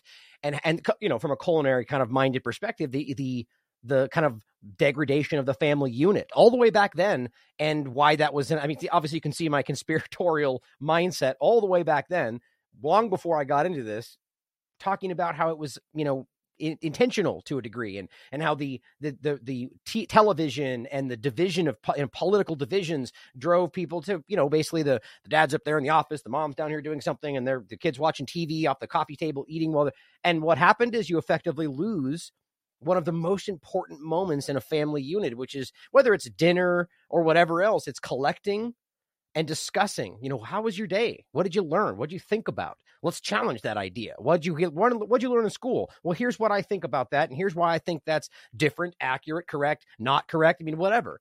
And having an actual conversation. This is one of the reasons I think that during holidays, Thanksgiving, Christmas, and so on, they're so adamant about like, don't get together with your family. Don't connect. Don't do close because X, Y, and Z. I really genuinely believe a part of that is to stop people from having these kind of conversations and challenging ideas. But also you lose that cohesive family connection, just caring about each other, wondering what's going on in their lives. And this is why you have things where they, kids will do things and the parents are like, I had no idea they even thought like that. Why? Because you're invested in your little world focus. Not to demonize people that, it's a construct of the world today that's been created, and it's very sad. So the point of what his podcast, that his family thinks he's crazy, it's really interesting how hard that is today. I was actually just talking about this with my family, my mom, and specifically about people in our family that are adamant, like in contradiction to things that we can straight up prove today, things that they've even admitted, and yet we'll push back on it based on something that was said in 2020 and go, oh, that whole thing's been debunked, because he's never looked past that point. It looks like we got him back. Hey, brother. Hey, yeah, I don't know. I think I had a program running. It looks like the restart fixed it. Very Good. sorry about that. Hey, no worries. No worries. So I was just kind of riffing off, just kind of going off on the idea about the family unit. I was basically just saying that I wrote a paper when I was in culinary school from a culinary perspective, but also jokingly saying you can see my kind of conspiratorial mindset all the way back then about how the family unit was kind of destroyed by the lack of the family dinner, and how that was engineered to a degree. But like the fact, and again, it doesn't have to be the dinner, but just a point at which family collect, discuss, engage with each other. How was your day? What did you learn? Let's challenge those ideas. Let's discuss them. That doesn't really happen anymore in a lot of family units, And so it's kind of this early point about how that's been happening. So it kind of just overlaps with what we're talking about today, and in how, arguably, like I can't speak for you, but from my perspective, and I argue you're probably doing the same thing, doing your best to expose them to things that they might not think about, and showing the source material and saying, look at this, think about this, and then having aggressive pushback, at least in my experience, with no willingness to engage in the information, So let's go back to that first question, your podcast, the name itself, how it started, and let's, for fun, just like pluck out, what do you think was like the first topic? Oh, shoot. Looks like we lost him again. That's so frustrating. Well, let's see. What I think I'm going to do for those watching is maybe just go off on a few other things for the next 30 minutes or so and hope we get him back, just so since we're here and we're doing this, and make it worth your while. So I'll get into some information that I'm probably going to talk about today, later in the show today, so you get like an insight. So, value in general for the show, but hoping he comes back and we can jump back into it. But either way, interesting discussion. And I hope all of you out there, the real takeaway as always for these conversations, one of the things we made these wristbands for all the way back in the beginning of one of our earliest rallies, you're not alone. And that's the truth. And I think everybody really needs to see how clear that is today, that you're not alone. If you think masks don't work, you're not alone in the context of being statistically significant and reducing transmission. If you believe these injections are hurting people, you're not alone. And in fact, I strongly believe that you are the majority based on any number of metrics you can see. The most obvious being the last push for the boost, the bivalent injection, and having very, very, very low uptake on that, even from people. Like if you just take the percentage of people that had thus far followed the regimen, whatever that means, that just do what you're told until we tell you not to, and looking at the percentage of how many of those have taken this, it's very, very, very low. I think last time we looked, I think it's 12% of just in general those that are eligible, which they include people that have never even gotten a shot, understand. So the point is that number maybe goes up a little bit or down depending on what you include, but overall, it's incredible to see that the stats out there today show you that you are the majority. How you doing? Hey, Gotcha. Can you hear me? yeah. Can you hear me? I can.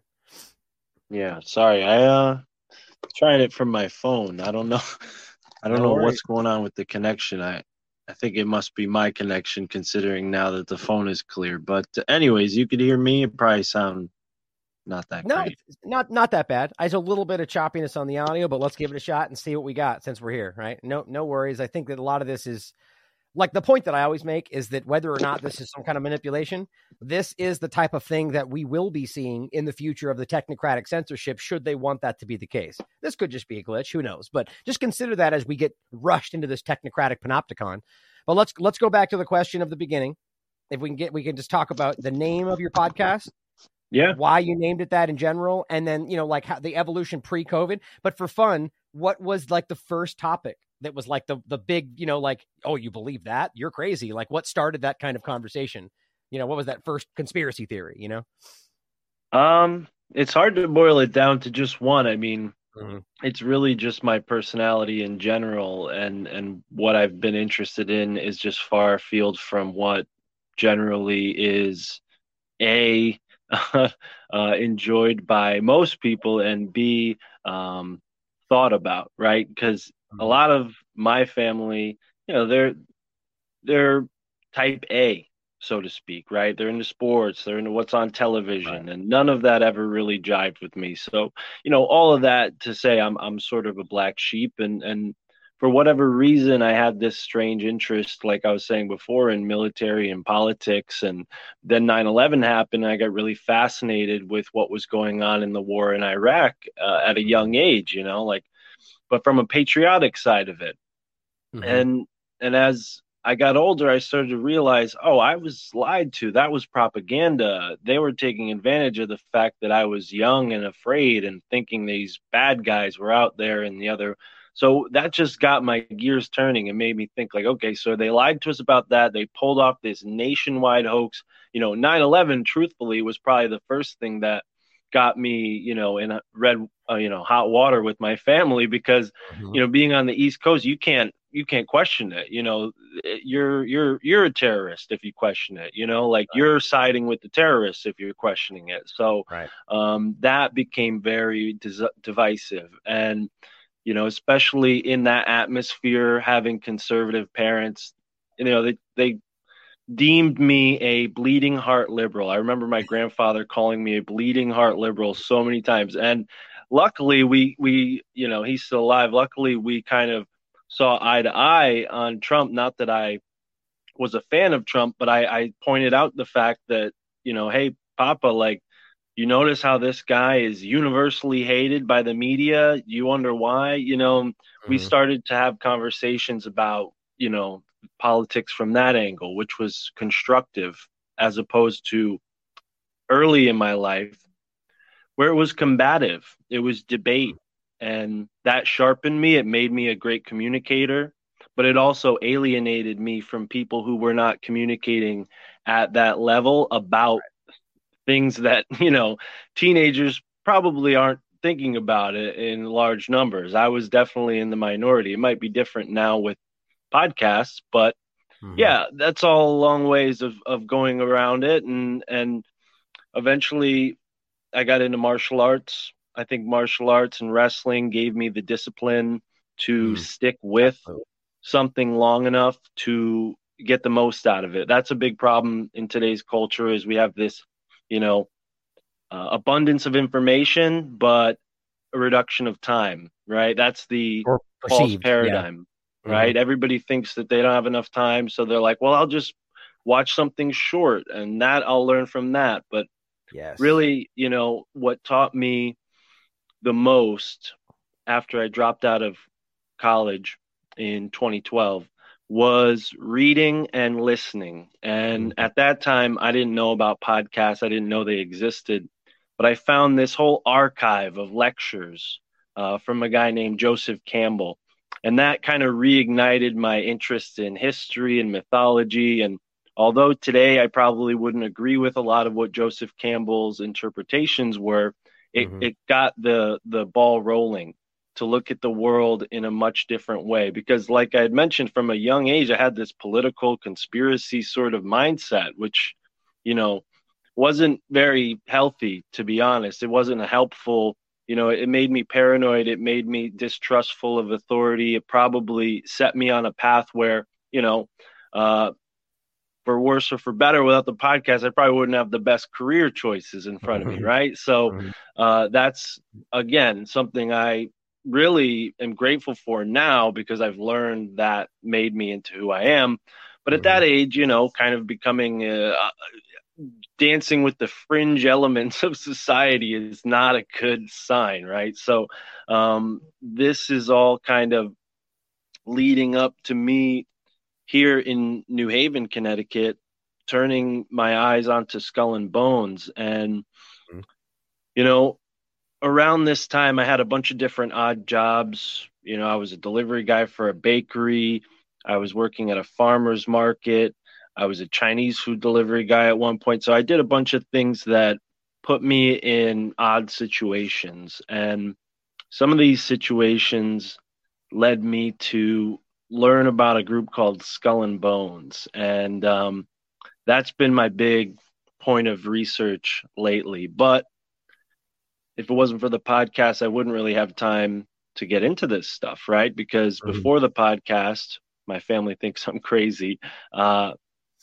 As I said, I was a delivery driver and I was listening to 8 to 10 hours of podcast a day, right? This is after I discovered podcasting, and Sam Tripoli was obviously someone that I was a big fan of.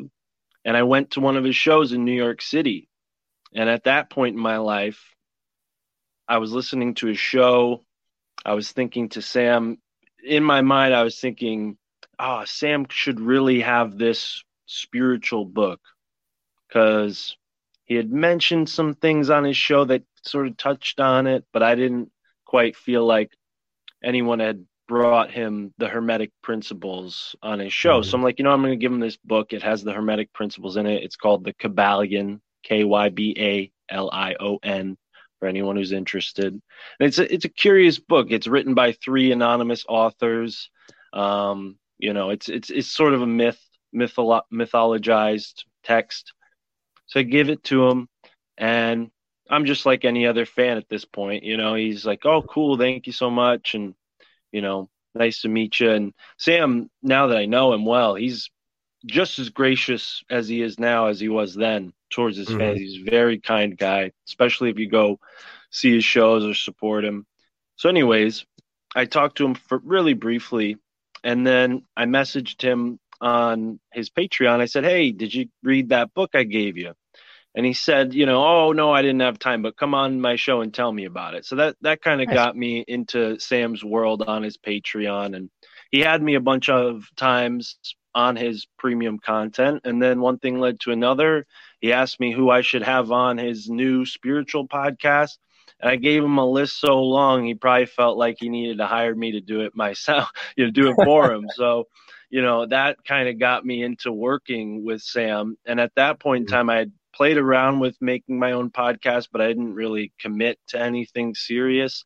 And Sam really kind of, A, gave me the opportunity, and B, in a weird way, inspired the title, because as I got this cool, new, weird job from Sam during the height of the pandemic, I was psyched because I was going through all this crap at my job with the masks and all the things they were telling us they were going to do. And, it was Amazon. So it was, all the way up to the top as you can get. It was a good paying job, but it was like, for the beast itself. So, I was in the belly of it, and I decided, okay, well, I have this opportunity with Sam. It doesn't pay much, but I'm going to, move in that direction, take a risk, and see what happens, and luckily I've done well enough to not be living on the streets.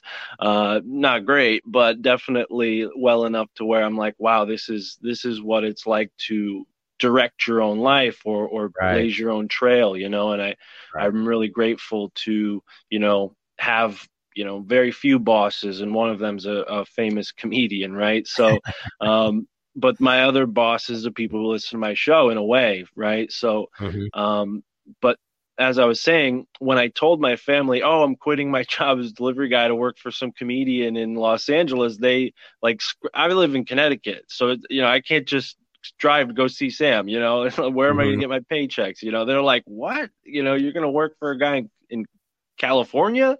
And I'm like, yeah, it's going to be great. And as I was driving home that day, I'm like, wow, my family thinks I'm crazy. And that's when it really just hit me hard. Awesome. And because at that point in time, obviously with the pandemic, people were scared, and someone who isn't like me, who didn't have 10 years of research, to be like, no, they're lying to us, and I know it for sure, and here's why, and there's experts who know more than me. And, so many people who are, for the most part, common sense, free thinkers, people who at this point in time are over it. They know what's up, especially here in Connecticut. You think people are one way because of the Greenwich area, but the rest of Connecticut's very conservative and has their mind on the money with this thing.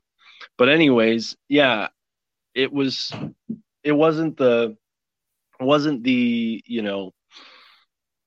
biggest conversation, because there's sort of a suppression with these topics in the family atmosphere. You feel like, oh, if I to bring this up, it's like the fly in the ointment, or but at that point it was the elephant in the room, right? And especially when it came down to oh, we're canceling Thanksgiving and we're canceling Christmas. I mean, I got very vocal about it with my family and said well, this is why I disagree with that. Here's some evidence, and didn't sway them at all, because they knew Mark is the crazy guy. Mark is the one who's always believed in this stuff. So if anything, it almost discredited me amongst my family that's supposed to work.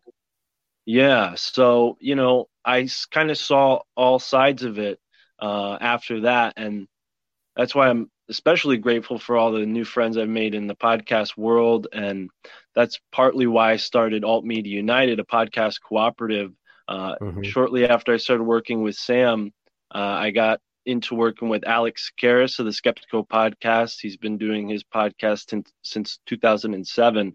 And him and I started the Alt Media Cooperative, basically to give people a site where, your podcast can be found. Because so many of these apps that people listen to podcasts on, they shadow ban, censor.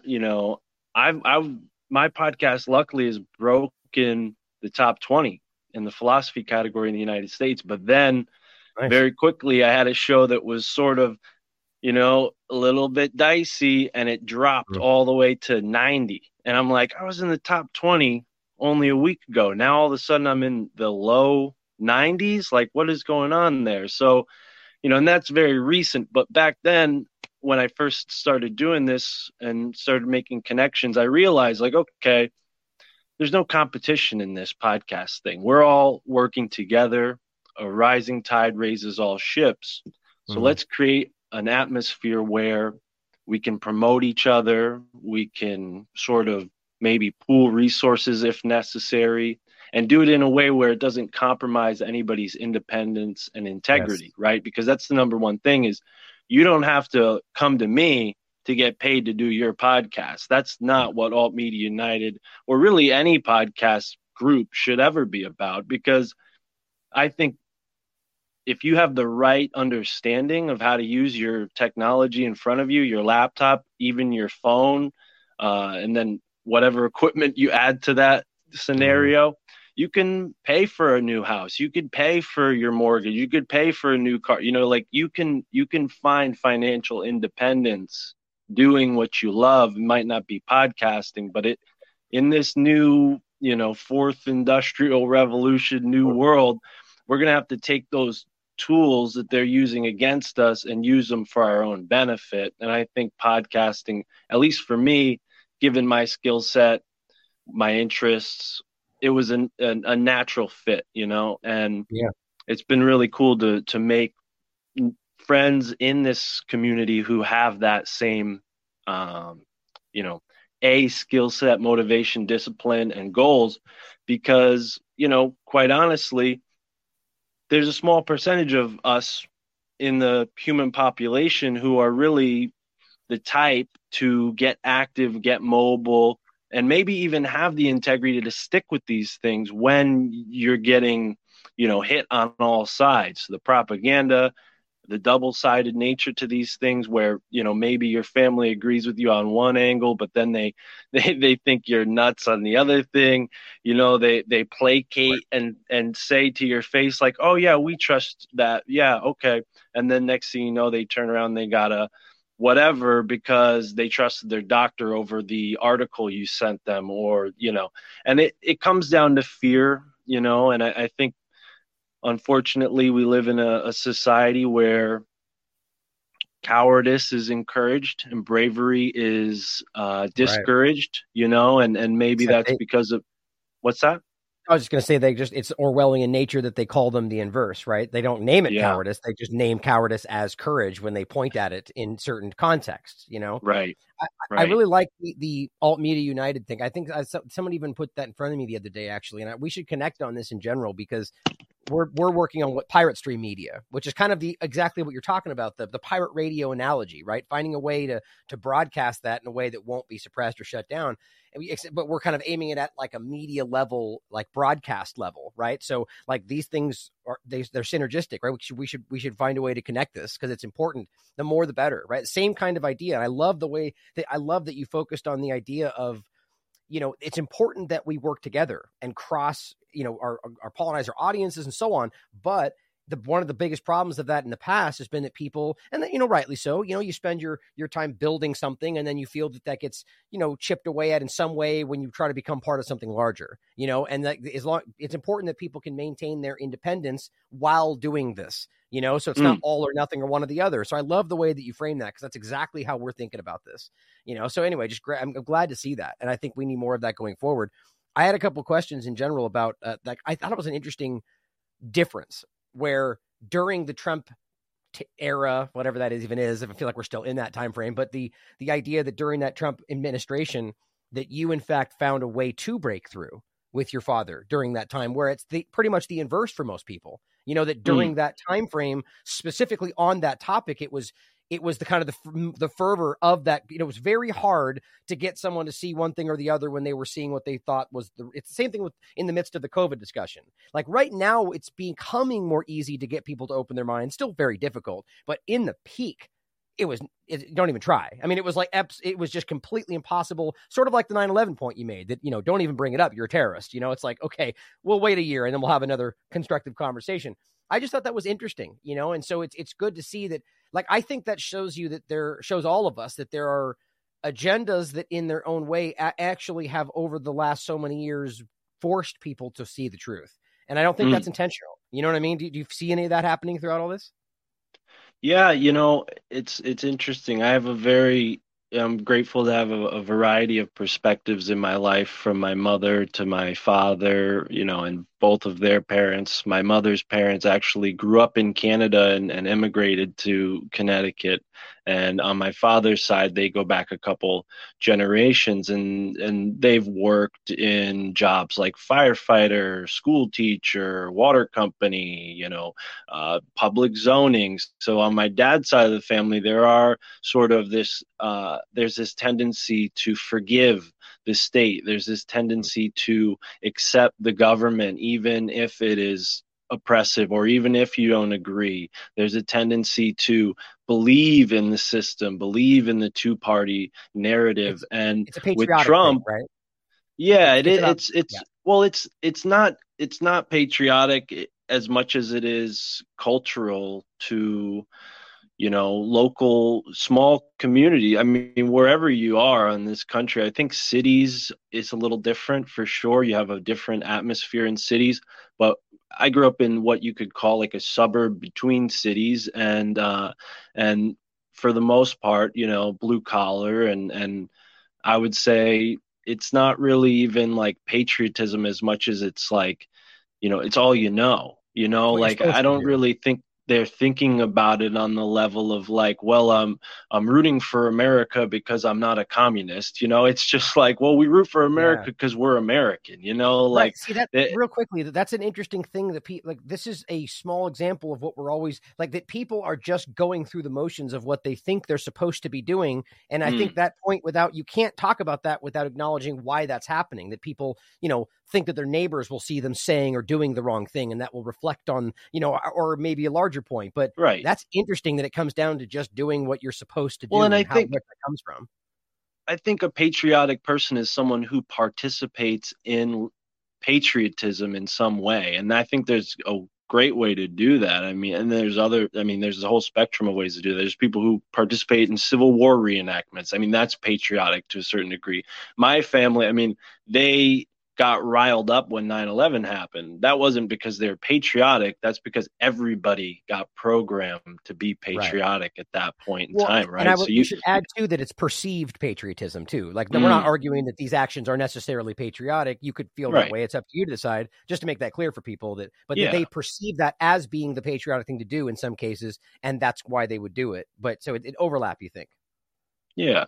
Yeah. I think the the point overall is with Trump, it wasn't that like, oh, all of a sudden for the first time we saw eye to eye. It was like they recognized that I wasn't wrong when I was bringing up a point that had all of the hallmarks of all of the points I'd made in the past, right? It didn't change. My story didn't Right. change, but I had a better case than ever for an example to show why I was thinking this way, right? Look at this guy. He's the president.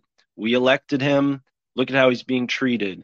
And it was very clear, they didn't need me to explain it to them, but I was able to come in and have that sort of validation temporarily from Yeah. certain family members. And it allowed for the discussion. But I think that's why, things that were very extreme, like QAnon, and I'm not going to say that this is extreme because there are real criminals who are guilty of this, but I think it got conflated, the whole, what's it called? Pizzagate, right? Oh yeah. I don't disagree with some of the conspiracy theories about that place at all, but I also think that there's a certain distasteful energy that conversation brings up that unfortunately makes less people interested for whatever reason in helping. And we need more people.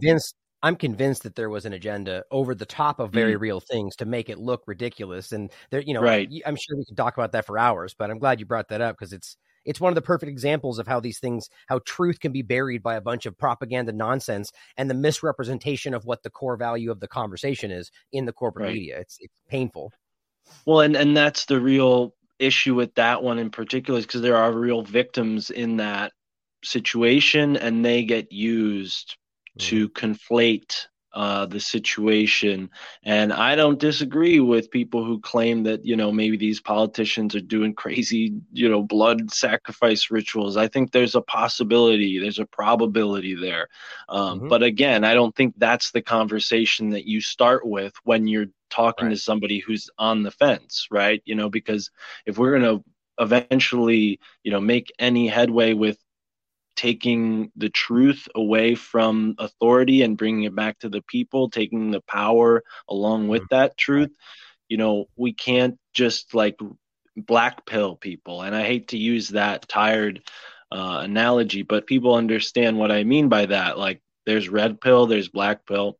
Obviously, black pill's the harsher of the two, and blue pill's the opposite of what we're trying to do here. Do me a favor. Do me a favor.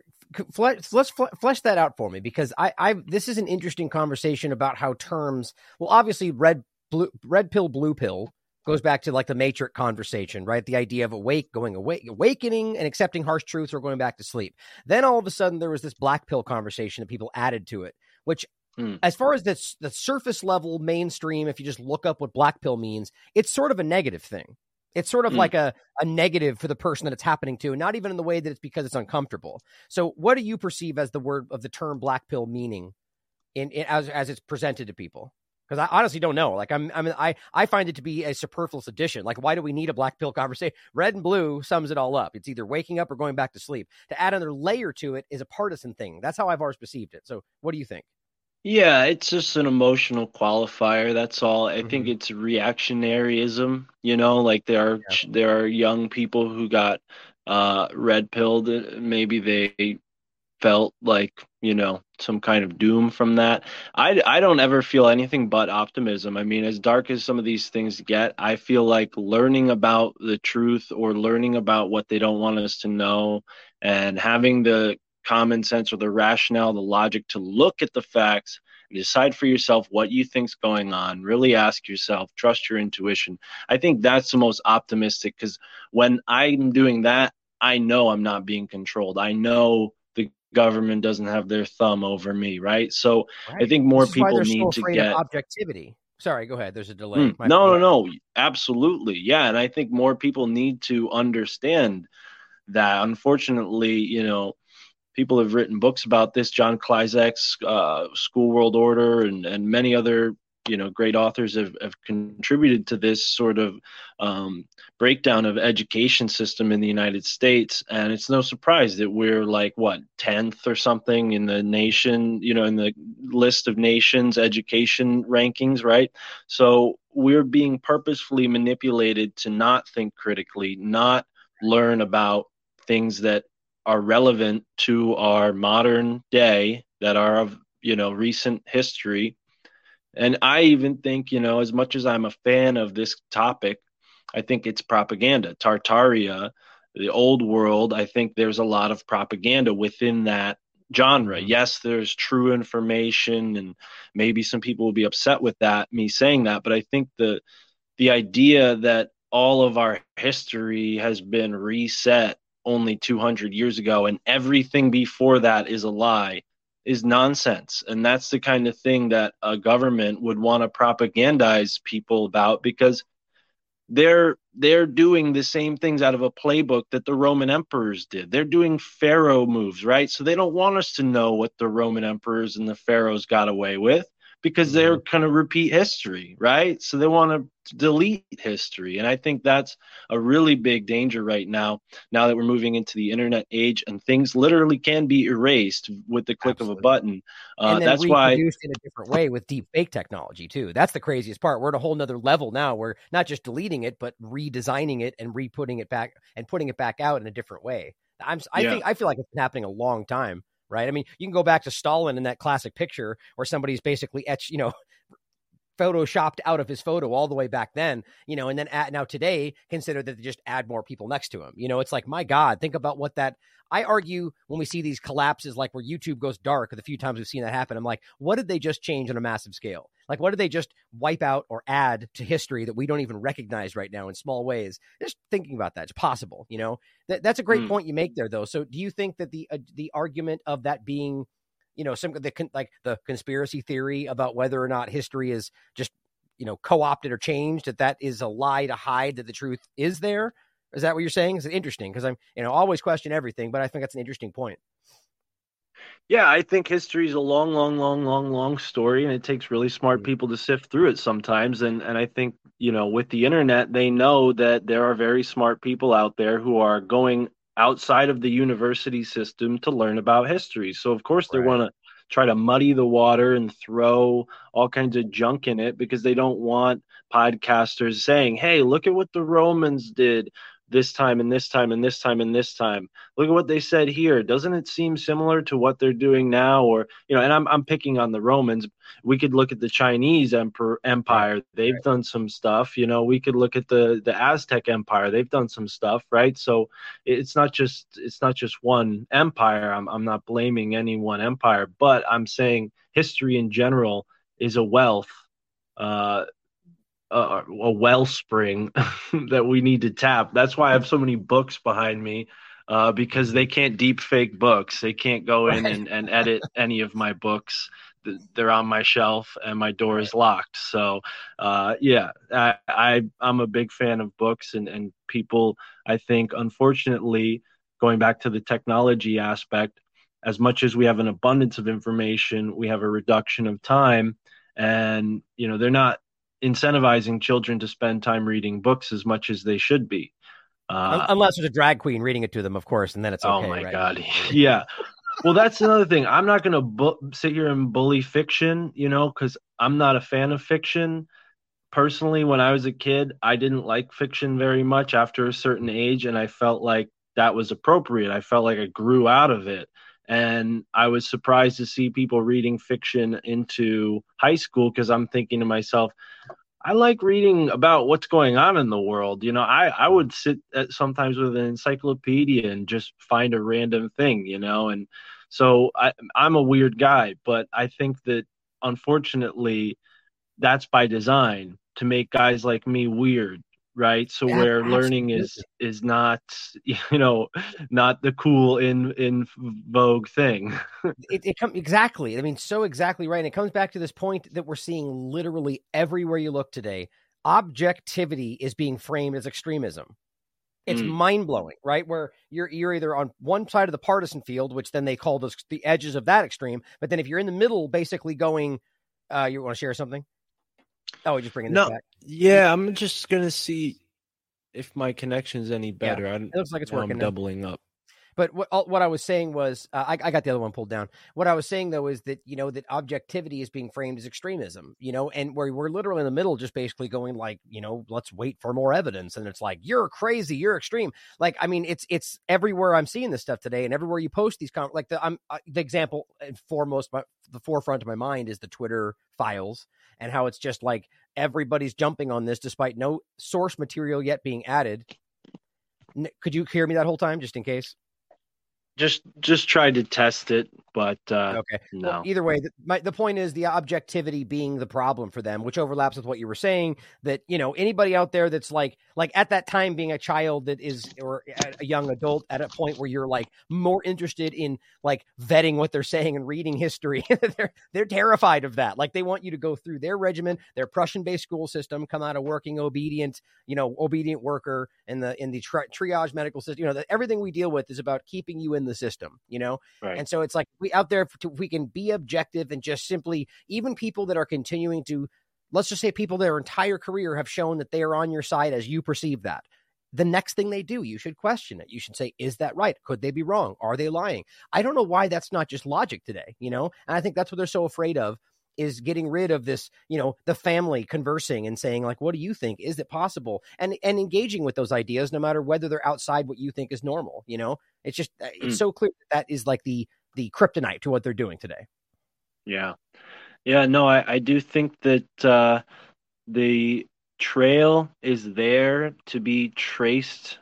I think that they can't erase history. They can't erase their crimes out of history, so to speak. I think they can only separate themselves with time and hope that people are ignorant enough to wait long enough so that when they finally catch on to it, it's generations later.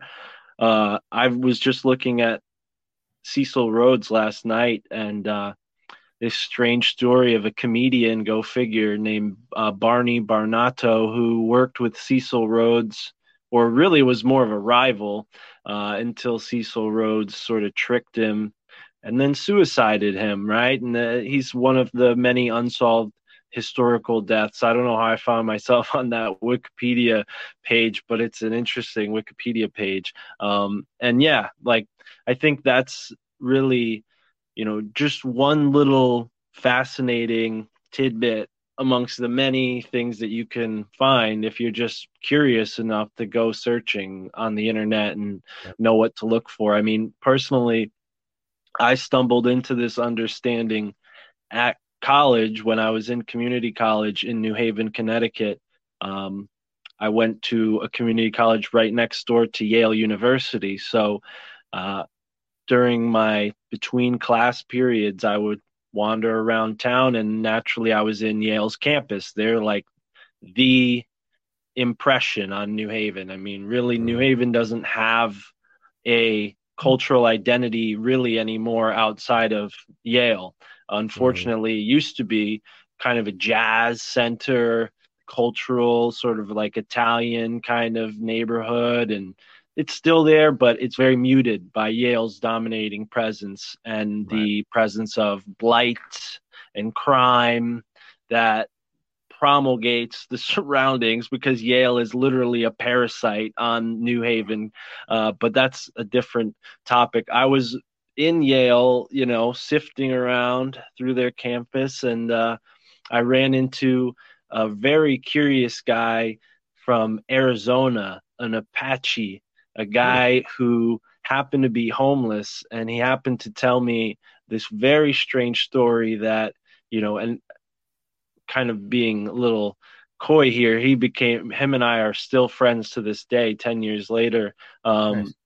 He became sort of like a mentor to me, and he taught me about this one really interesting story about Geronimo. And my friend Thomas actually printed a comic book called Geronimo's Grave. If anybody likes comic books and still reads comic books, you can go to paranoidamerican.com and get that comic book. But he told me this story about Geronimo, the great Apache whose skull and femur bones were robbed from his grave and taken to the tomb in New Haven. And he told me that's why he moved to New Haven from Arizona. And I was perplexed at 18. I'm like, wow, what are you talking about? Are you like, I had heard stuff about Skull and Bones, but I had never heard it from anybody in person.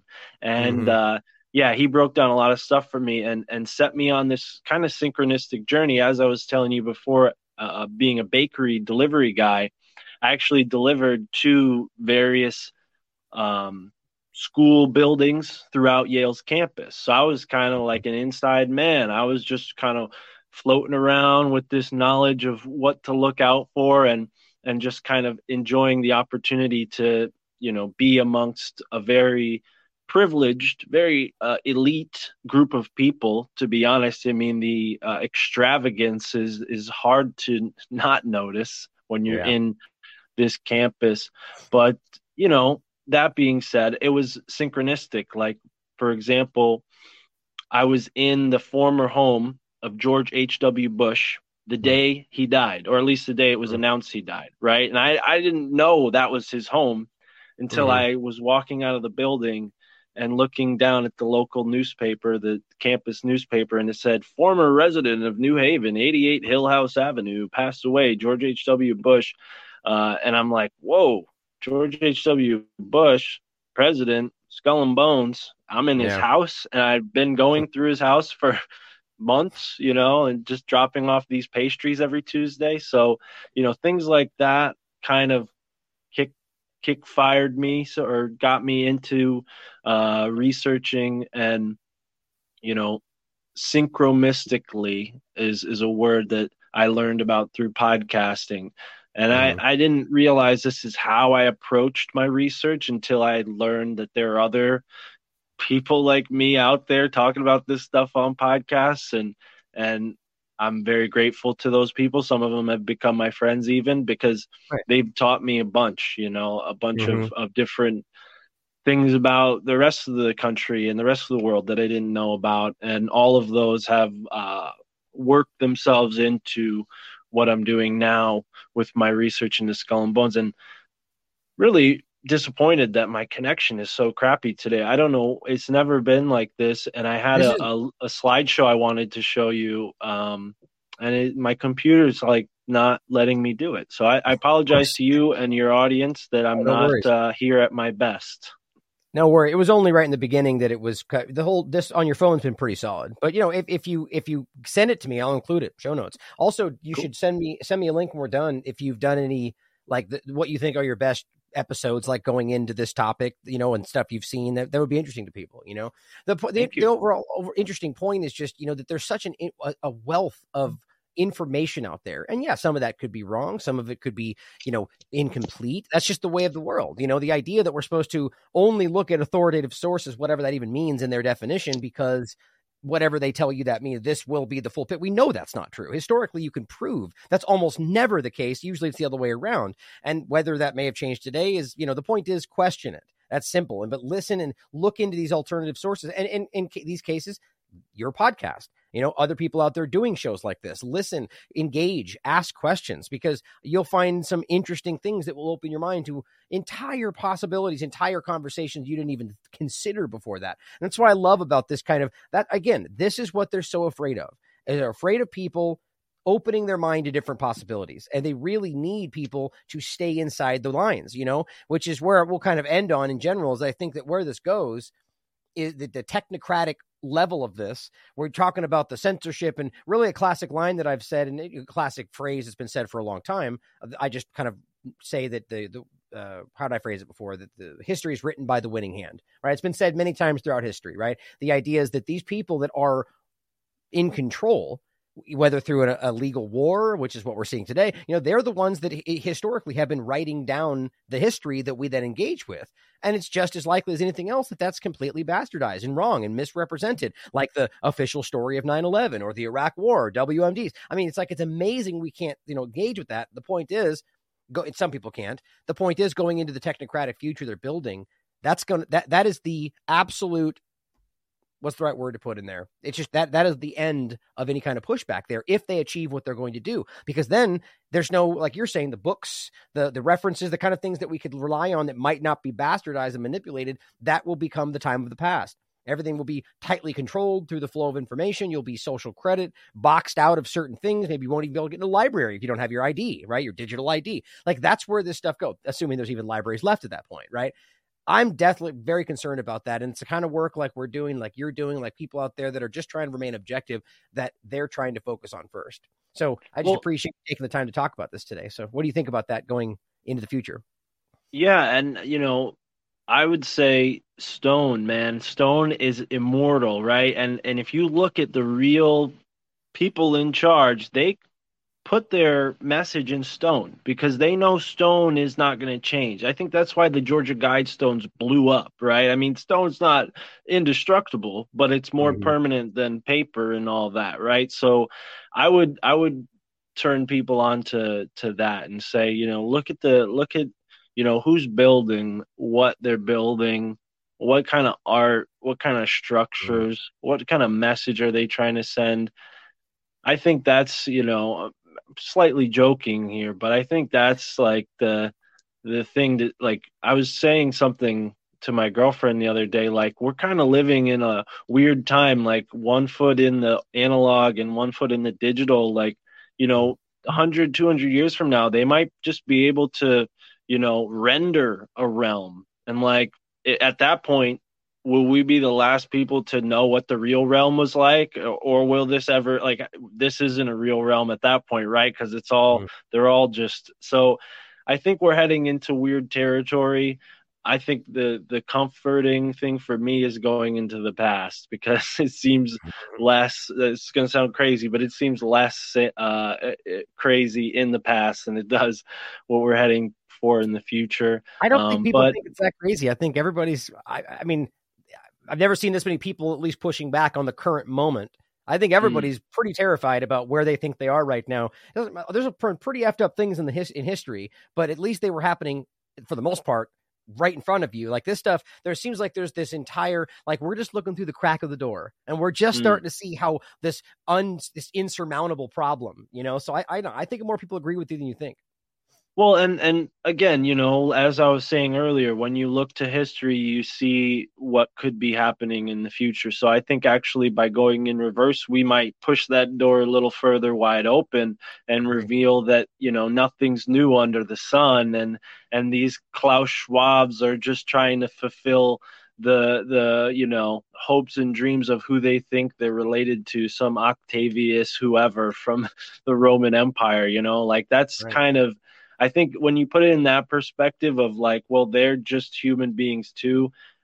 I don't negate the possibility that there are entities of any origin, extraterrestrial, interdimensional. I don't know. I mean, that is a part of this whole outlook on conspiracies. There's that element of, well, what about the non-human element? And, you know, I think there's sort of some fear in that might be, again, another one of these things that's less helpful than it is, you know, constructive, right? We want to be constructive and actually make an impact on our local government. And if we tell our friends that, well, it's because reptilians are running the government, that's not gonna, you know, that's not gonna help, right? I think if people are already at the point where they accept that, possibly, okay, maybe open that conversation up. But we need to start to be more, I'm speaking for myself. I don't want to be prescriptive and tell anybody what to do. But personally, I need to be more grounded in that and not so worried about, okay, it's aliens and they're going to, you know, like, because those things, until I experience them, you know, it's harder to prove. What I can prove is economic oppression. I could drive down the street and see that. You know, what I can prove is, you know, less jobs. You know, there's plenty of factories just along this river valley that I'm on where they're just shut down because all the jobs went somewhere else, you know, and people act like that's only in the Rust Belt in the Midwest. No, there's a Rust Belt up here in New England too. And, you know, it's like I said, Yale is one thing, but Yale is a microcosm. It represents what's really going on in America, because Yale is a pre-American institution. Yale's been around since the 1717, I think, around there, 1717, which is curiously the same year Freemasonry officially started. But yeah, Yale is a pre-American institution, and it's curiously sympathetic to foreign interests. So, you know, I'm not suggesting anything, but I do think that we need to start to look at some of these universities and ask ourselves, like, you know, how American are these institutions and what are they teaching our children, you know, because it doesn't look like we're creating productive members of society anymore. I mean, there was a certain point where we were creating worker bees, and I think that's different. But we're not, you know, we've hit the apex of universities. I think we need to start to call these institutions into question because they're very wealthy. You know, they have a lot of money and they're not using it wisely, in my opinion. But what do I know? I'm a college dropout. Well, I think to sum it up, I think that, you know, it's just about having skepticism about them. Like, look, I question whether these are ever been the right direction for most people. And that's just on a general part, like taking at face value what they claim they're actually even trying to accomplish. Like that's just basic college in the way that it's perceived. I don't even know if that's necessary or right for most people. Because, I mean, it's, there's a whole conversation to be had there, but taking it to the next level, you know, about whether their intentions are what we think that they are. And whether you think that's a foreign entity or not, and that's very relevant and important for a lot of different reasons, but just simply that if you're shaping the minds of these people you could just take like the woke policies today and how that is really influencing a certain generation. It's very concerning, seeing as how most people seem to at very least question what that comes from and the validity of some of these mindsets, but yet it seems pretty ubiquitous in the college sphere. That's crazy. It doesn't even line up with most people want or think. But to kind of wrap it up, I think, let's just take the specific like reptilian point there.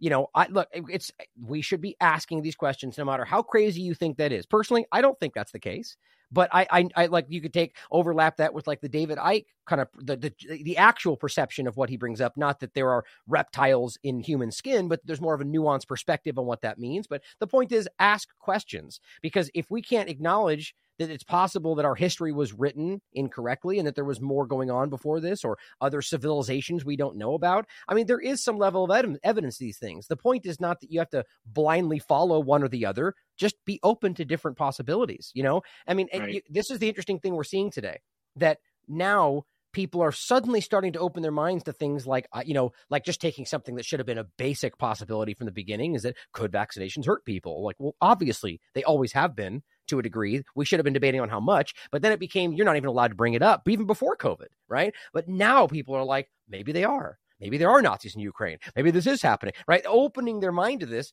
And I think it's interesting because moments ago that was off limits. That was the reptile conversation. Now the point is, push the boundary. Go to the next conversation. Ask whether or not this happened. Ask whether or not we even understand this correctly. The problem is that we have drawn these artificial lines around us, and that right now is outside the realm of what we're supposed to be asking, but there shouldn't be a line, right? We should always be open to asking these questions. And that's why I enjoyed this conversation today. And I think that your podcast is, definitely something people should check out, open people's minds to some things. Like if you look at my older work, I loved, and I still do, getting into some really interesting conversation. I'll talk about anything. I'll get into the craziest thing. Because the problem is today people are afraid of that, because then you think you get framed as the guy who believes or is willing to entertain these things. Well, yeah, that's me. I'm willing to entertain anything, but I'll question everything, right? But today I've gotten a lot more focused on politics, and that's kind of the show. But I'm very interested in this stuff, and that's why I love to get into it, because people think that there's these lines anyway. Same point. Challenge everything. And I love that coming from you. So anything else you want to shout out today before we wrap up? New work you have coming, upcoming events, anything like that? And go ahead and shout out your alt media group again, so people can know where to look for that. AltMediaUnited.com. Yeah, we have over 100 podcasts, a part of the cooperative. Everybody from the Higher Side Chats to Tinfoil Hat, Grimerica Show, Aeon Byte. I mean, I could keep naming, but then I would feel like I'm leaving people out, and I have to be here naming 100 podcasts. But there's a bunch of great podcasts on the cooperative. None of them pay to be a part of it. It's a free service that we offer, because I personally believe there should be a website where people can go to find all of these cool podcasts. And if you like the cool podcasts I make, I got a couple of them. I got the My Family Thinks I'm Crazy podcast. I got an Esoteric America podcast. You can find both of those on the same feed, whether it's Rockfin or YouTube. We're on both.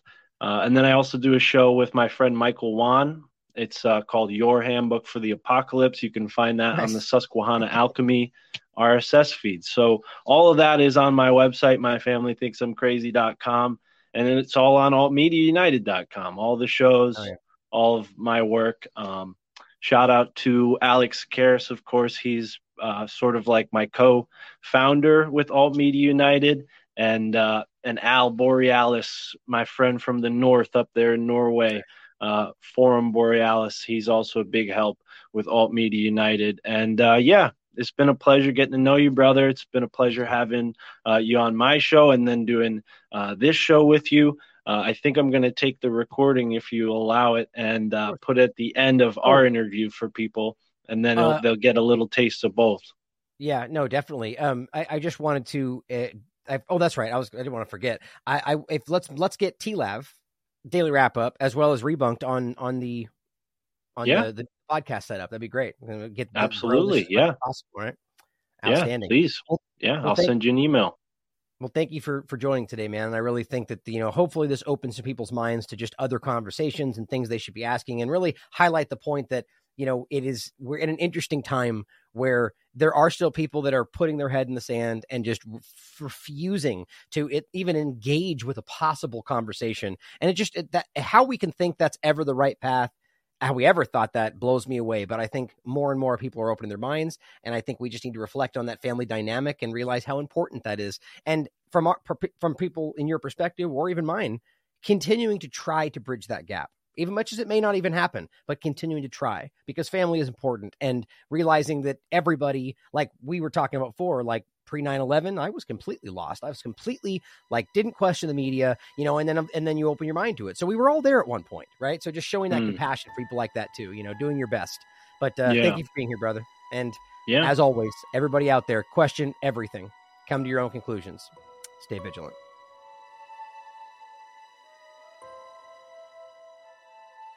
All right. And that was our conversation with Ryan Christian on The Last American Vagabond. It was a true pleasure and honor to be invited as a guest, and I look forward to talking to Ryan again in the future. Folks, if you haven't heard, Alt Media United is the #1 podcast cooperative out there. We've got huge, heavy-hitting podcasts, and I'm not just talking about the My Family Thinks I'm Crazy podcast. I'm talking about shows like The Tinfoil Hat, Aeon Bite, The Grimerica Show, The Higher Side Chats, you name it, so much more great shows. If I keep going and naming them, I'm going to feel bad for leaving people out.